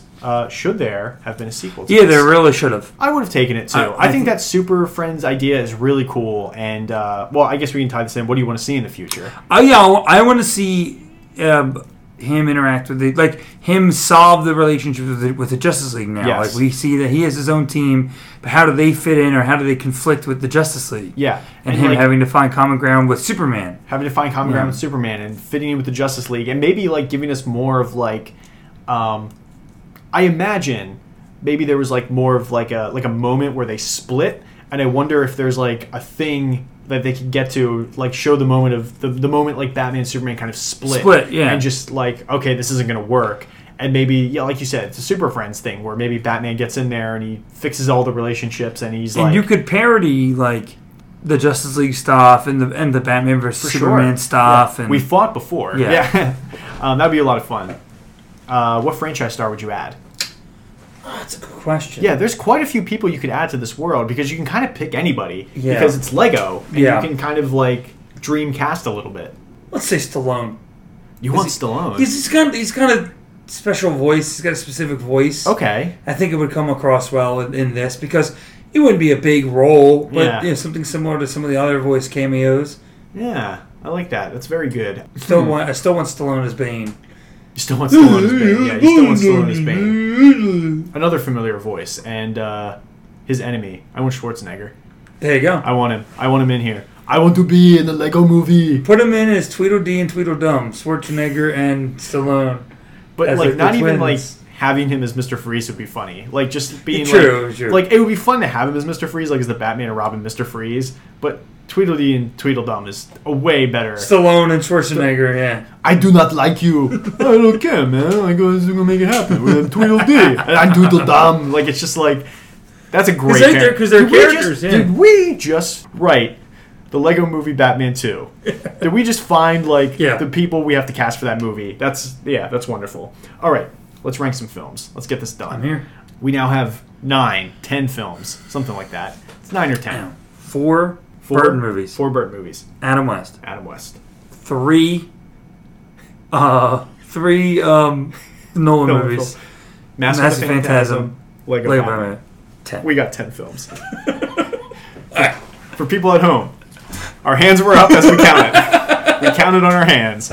In the air, above our heads. We have 10 films. We have 10 films. We have 10 films. Look, I think I know where this... Go my way and we'll see. Okay. We'll see. Let's start at number 10. This is easy. It's Batman and Robin. It's Batman and Robin. Funny enough, might not have the bottom spot next week. I think that Batman and Robin might escape the bottom spot. Yeah, Joker's taking it. Yeah, that's it. I think Batman might escape this bottom. Batman and Robin's not going to have that spot next week. Might not. We'll see. Might not. We'll see. We'll see how we feel. Number 9. Okay. Yeah. So there's so many movies. It's hard to keep track of. 66. Yes. Yeah. Batman the movie 66. Yeah. Batman 66 is number 9. Number 8. Is this where he returns? This is Batman Returns. This is where we have Batman Returns. Jesus. Yeah. I don't feel bad. I believe where we have Returns. Number 7. This is Batman Forever, I believe, right? This is Batman Forever. Batman Forever is number 7. Number 6. The Dark Knight Rises. The Dark Knight Rises. Number 5. The Lego Batman movie. Very good. I agree with you. The Lego Batman movie, which puts number 4, Batman 89. Yeah, Batman 89. Number 3, Batman Begins. Batman Begins. Number 2, Mask of the Phantasm. And number 1, of course, Batman and Robin. The Dark Knight. The Dark Knight. Yeah. I'm going to, next week, I will have all of this written down. So we're not like trying to guess 11, or I guess 12 movies next movie because we're doing a double header. Jesus. I agree with your Lego Batman ranking, though. I think the number 5 spot works. Yeah. I think it's better. I think it's a more enjoyable movie. It's better than Rises. most of the 90s stuff and Rises. Doesn't exactly get over that hump of 89 for me. I think just because 89, again, like 89 feels like it's holding that spot specifically because it is such an important movie, and it's kind of hard to get over that. Yeah. Like if it's kind of like a mid-tier Batman film, it's a little tough to get over that hump. Yeah. So I feel comfortable with that. I'm cool with that. Why don't we move into closing comments? Do you want to give me some closing comments about the Lego Batman movie? I really enjoyed this movie. I did enjoy this movie. I know I have like some complaints or whatever. Yeah. I always feel like I've been trying to go a little bit harder recently because I feel like I can be a little overly complimentary sometimes. But no, look, I think it's a fun movie. It's a well-made movie. Yeah. It's a clever movie. It's very funny. It is very funny. I've been trying to get Tony to watch this. He said he doesn't watch children's movies. That's what he said? Yeah. Tony said that? He said he doesn't watch children's movies, yeah. And he's getting on you about the Alfred Pennyworth Joker thing, and he doesn't watch children's movies? Yeah. He won't watch this. He says he doesn't watch children's movies. No, he thinks he's better than all of us. Okay. Okay, Tony. Whose side are you on now? I'm with you. You know what? Alfred Pennyworth, Michael Caine is the best comic book casting of all time. I don't care if it's just a British guy playing a British guy. He beats the out of Joker any day of the week. No, but I think... He's furious. He's fuming. Oh, we got a voicemail from Tony right now. But no, I think that it's a lot of fun. Mm-hmm. I do recommend this to people to watch it. I can't wait to watch this with my son one day. I think it is great that we have a Batman movie for kids. Right. And I'm like, oh, it's a little too childish. So what? I'm not mad about it. Yeah. It's just for me as a 31-year-old man, is this going to be the first Batman movie I turn on? It's not. Yeah. But if I have to watch this, or if my son wants to watch this one day, like, I can't wait to share this with him, and we can both laugh at things, and we can both enjoy the movie. It's fun. I saw this in theaters opening weekend. I loved it then. I still really enjoy it now. And yeah, it's a solid movie. It's a well-made movie. It's pretty great. It's pretty good. It's pretty great. I think this is just a great love letter to Batman in general. That's what I enjoy about this movie. I think the story is very good, and like I keep saying, that focus on the Bat family is really strong for me, and I enjoy that a lot. But overall, if you just love Batman, this is a great movie to watch. Yeah. It's such a love letter to it. There's so many fun references. I mean, even when I was just going through those fun facts, just how deep some of those references go. Like, I didn't know, when I read that George Barris thing, I was like, Barris Automobile, and I'm like, oh, this guy like made the Batmobile for the 66 show. That's a cool reference. And it's kind of neat that it goes that deep. But that's the love they put into this movie for this character. It's really, really it's a really cool movie in that aspect. And if you're really just like a nerd for Batman, I think this is just a great movie to watch. And it is really funny. It's comedic. I was going to say comedic. It's hilarious, honestly. I mean, Will Arnett gives just a hell of a performance, and everyone around him gives a hell of a performance. Michael Cera. It's a fun movie. It's funny. It's deep. It's got heart. I can't recommend it enough, you know? And you're right. It's great for kids, great for adults. Check it out. It's a fun movie if you haven't seen the Lego Batman movie, which I feel like people have, but it's a great movie. Tony has it. Oh, yeah. We just talked about how Tony has it because he's better than everybody. Well, are you good? I'm good, man. Bring us home. All right, let's do it. That brings us to the end of the show. Thank you for listening. Thank you to Tony. Well, not really. And thanks to he's better than all of us. And thanks to everyone for their support. You can find us on Apple Podcasts, Spotify, and Google Podcasts. I got to take Stitcher out. I still have it in here.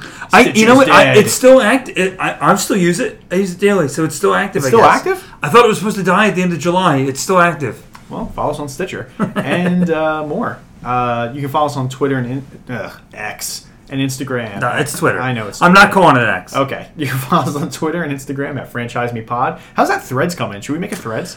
We have a basic information for Threads. I just have to find time to make it happen. Finish it. We're going to make it happen. Okay, Threads coming soon. You can see all of our rankings on Letterboxd. Just search Franchise Me, one word. Send us an email at franchisemepod@gmail.com. Leave us a rating and review on Apple Podcasts. Give us your feedback so we can get better each week. Also, check out our bonus series, A Year in Franchises. You get some really cool information there, like, The Princess Diaries was Anne Hathaway's film debut. I mean, that's incredible. Check out our website, franchisemepodcast.com, where you can see all of our episodes. Join us next week as we do a double header and talk about two of Batman's greatest villains. One, just a hot pile of garbage, Catwoman, and the other, maybe one of the greatest comic book films ever made, a cinematic masterpiece from one of just our finest directors, Mr. Todd Wokeness Killed Comedy Phillips, Joker. What a week we got next week. It's going to be big. How long do you think we spend long do you think we spend on Catwoman versus how long do we think we spend on Joker? Legitimately, I honestly, if I have my way, we're doing Catwoman in like 45 minutes. I was going to say 45 minutes. We're going to breeze through Catwoman in like 45 minutes. I don't have that much information purposely because I don't really want to talk about that movie much. We're going to kind of blow through it. And then I think Joker is going to be like a good... It could go to 2 hours just talking about Joker. Like, there's potential. Thank you, Wokeness Killed Comedy. Can't wait.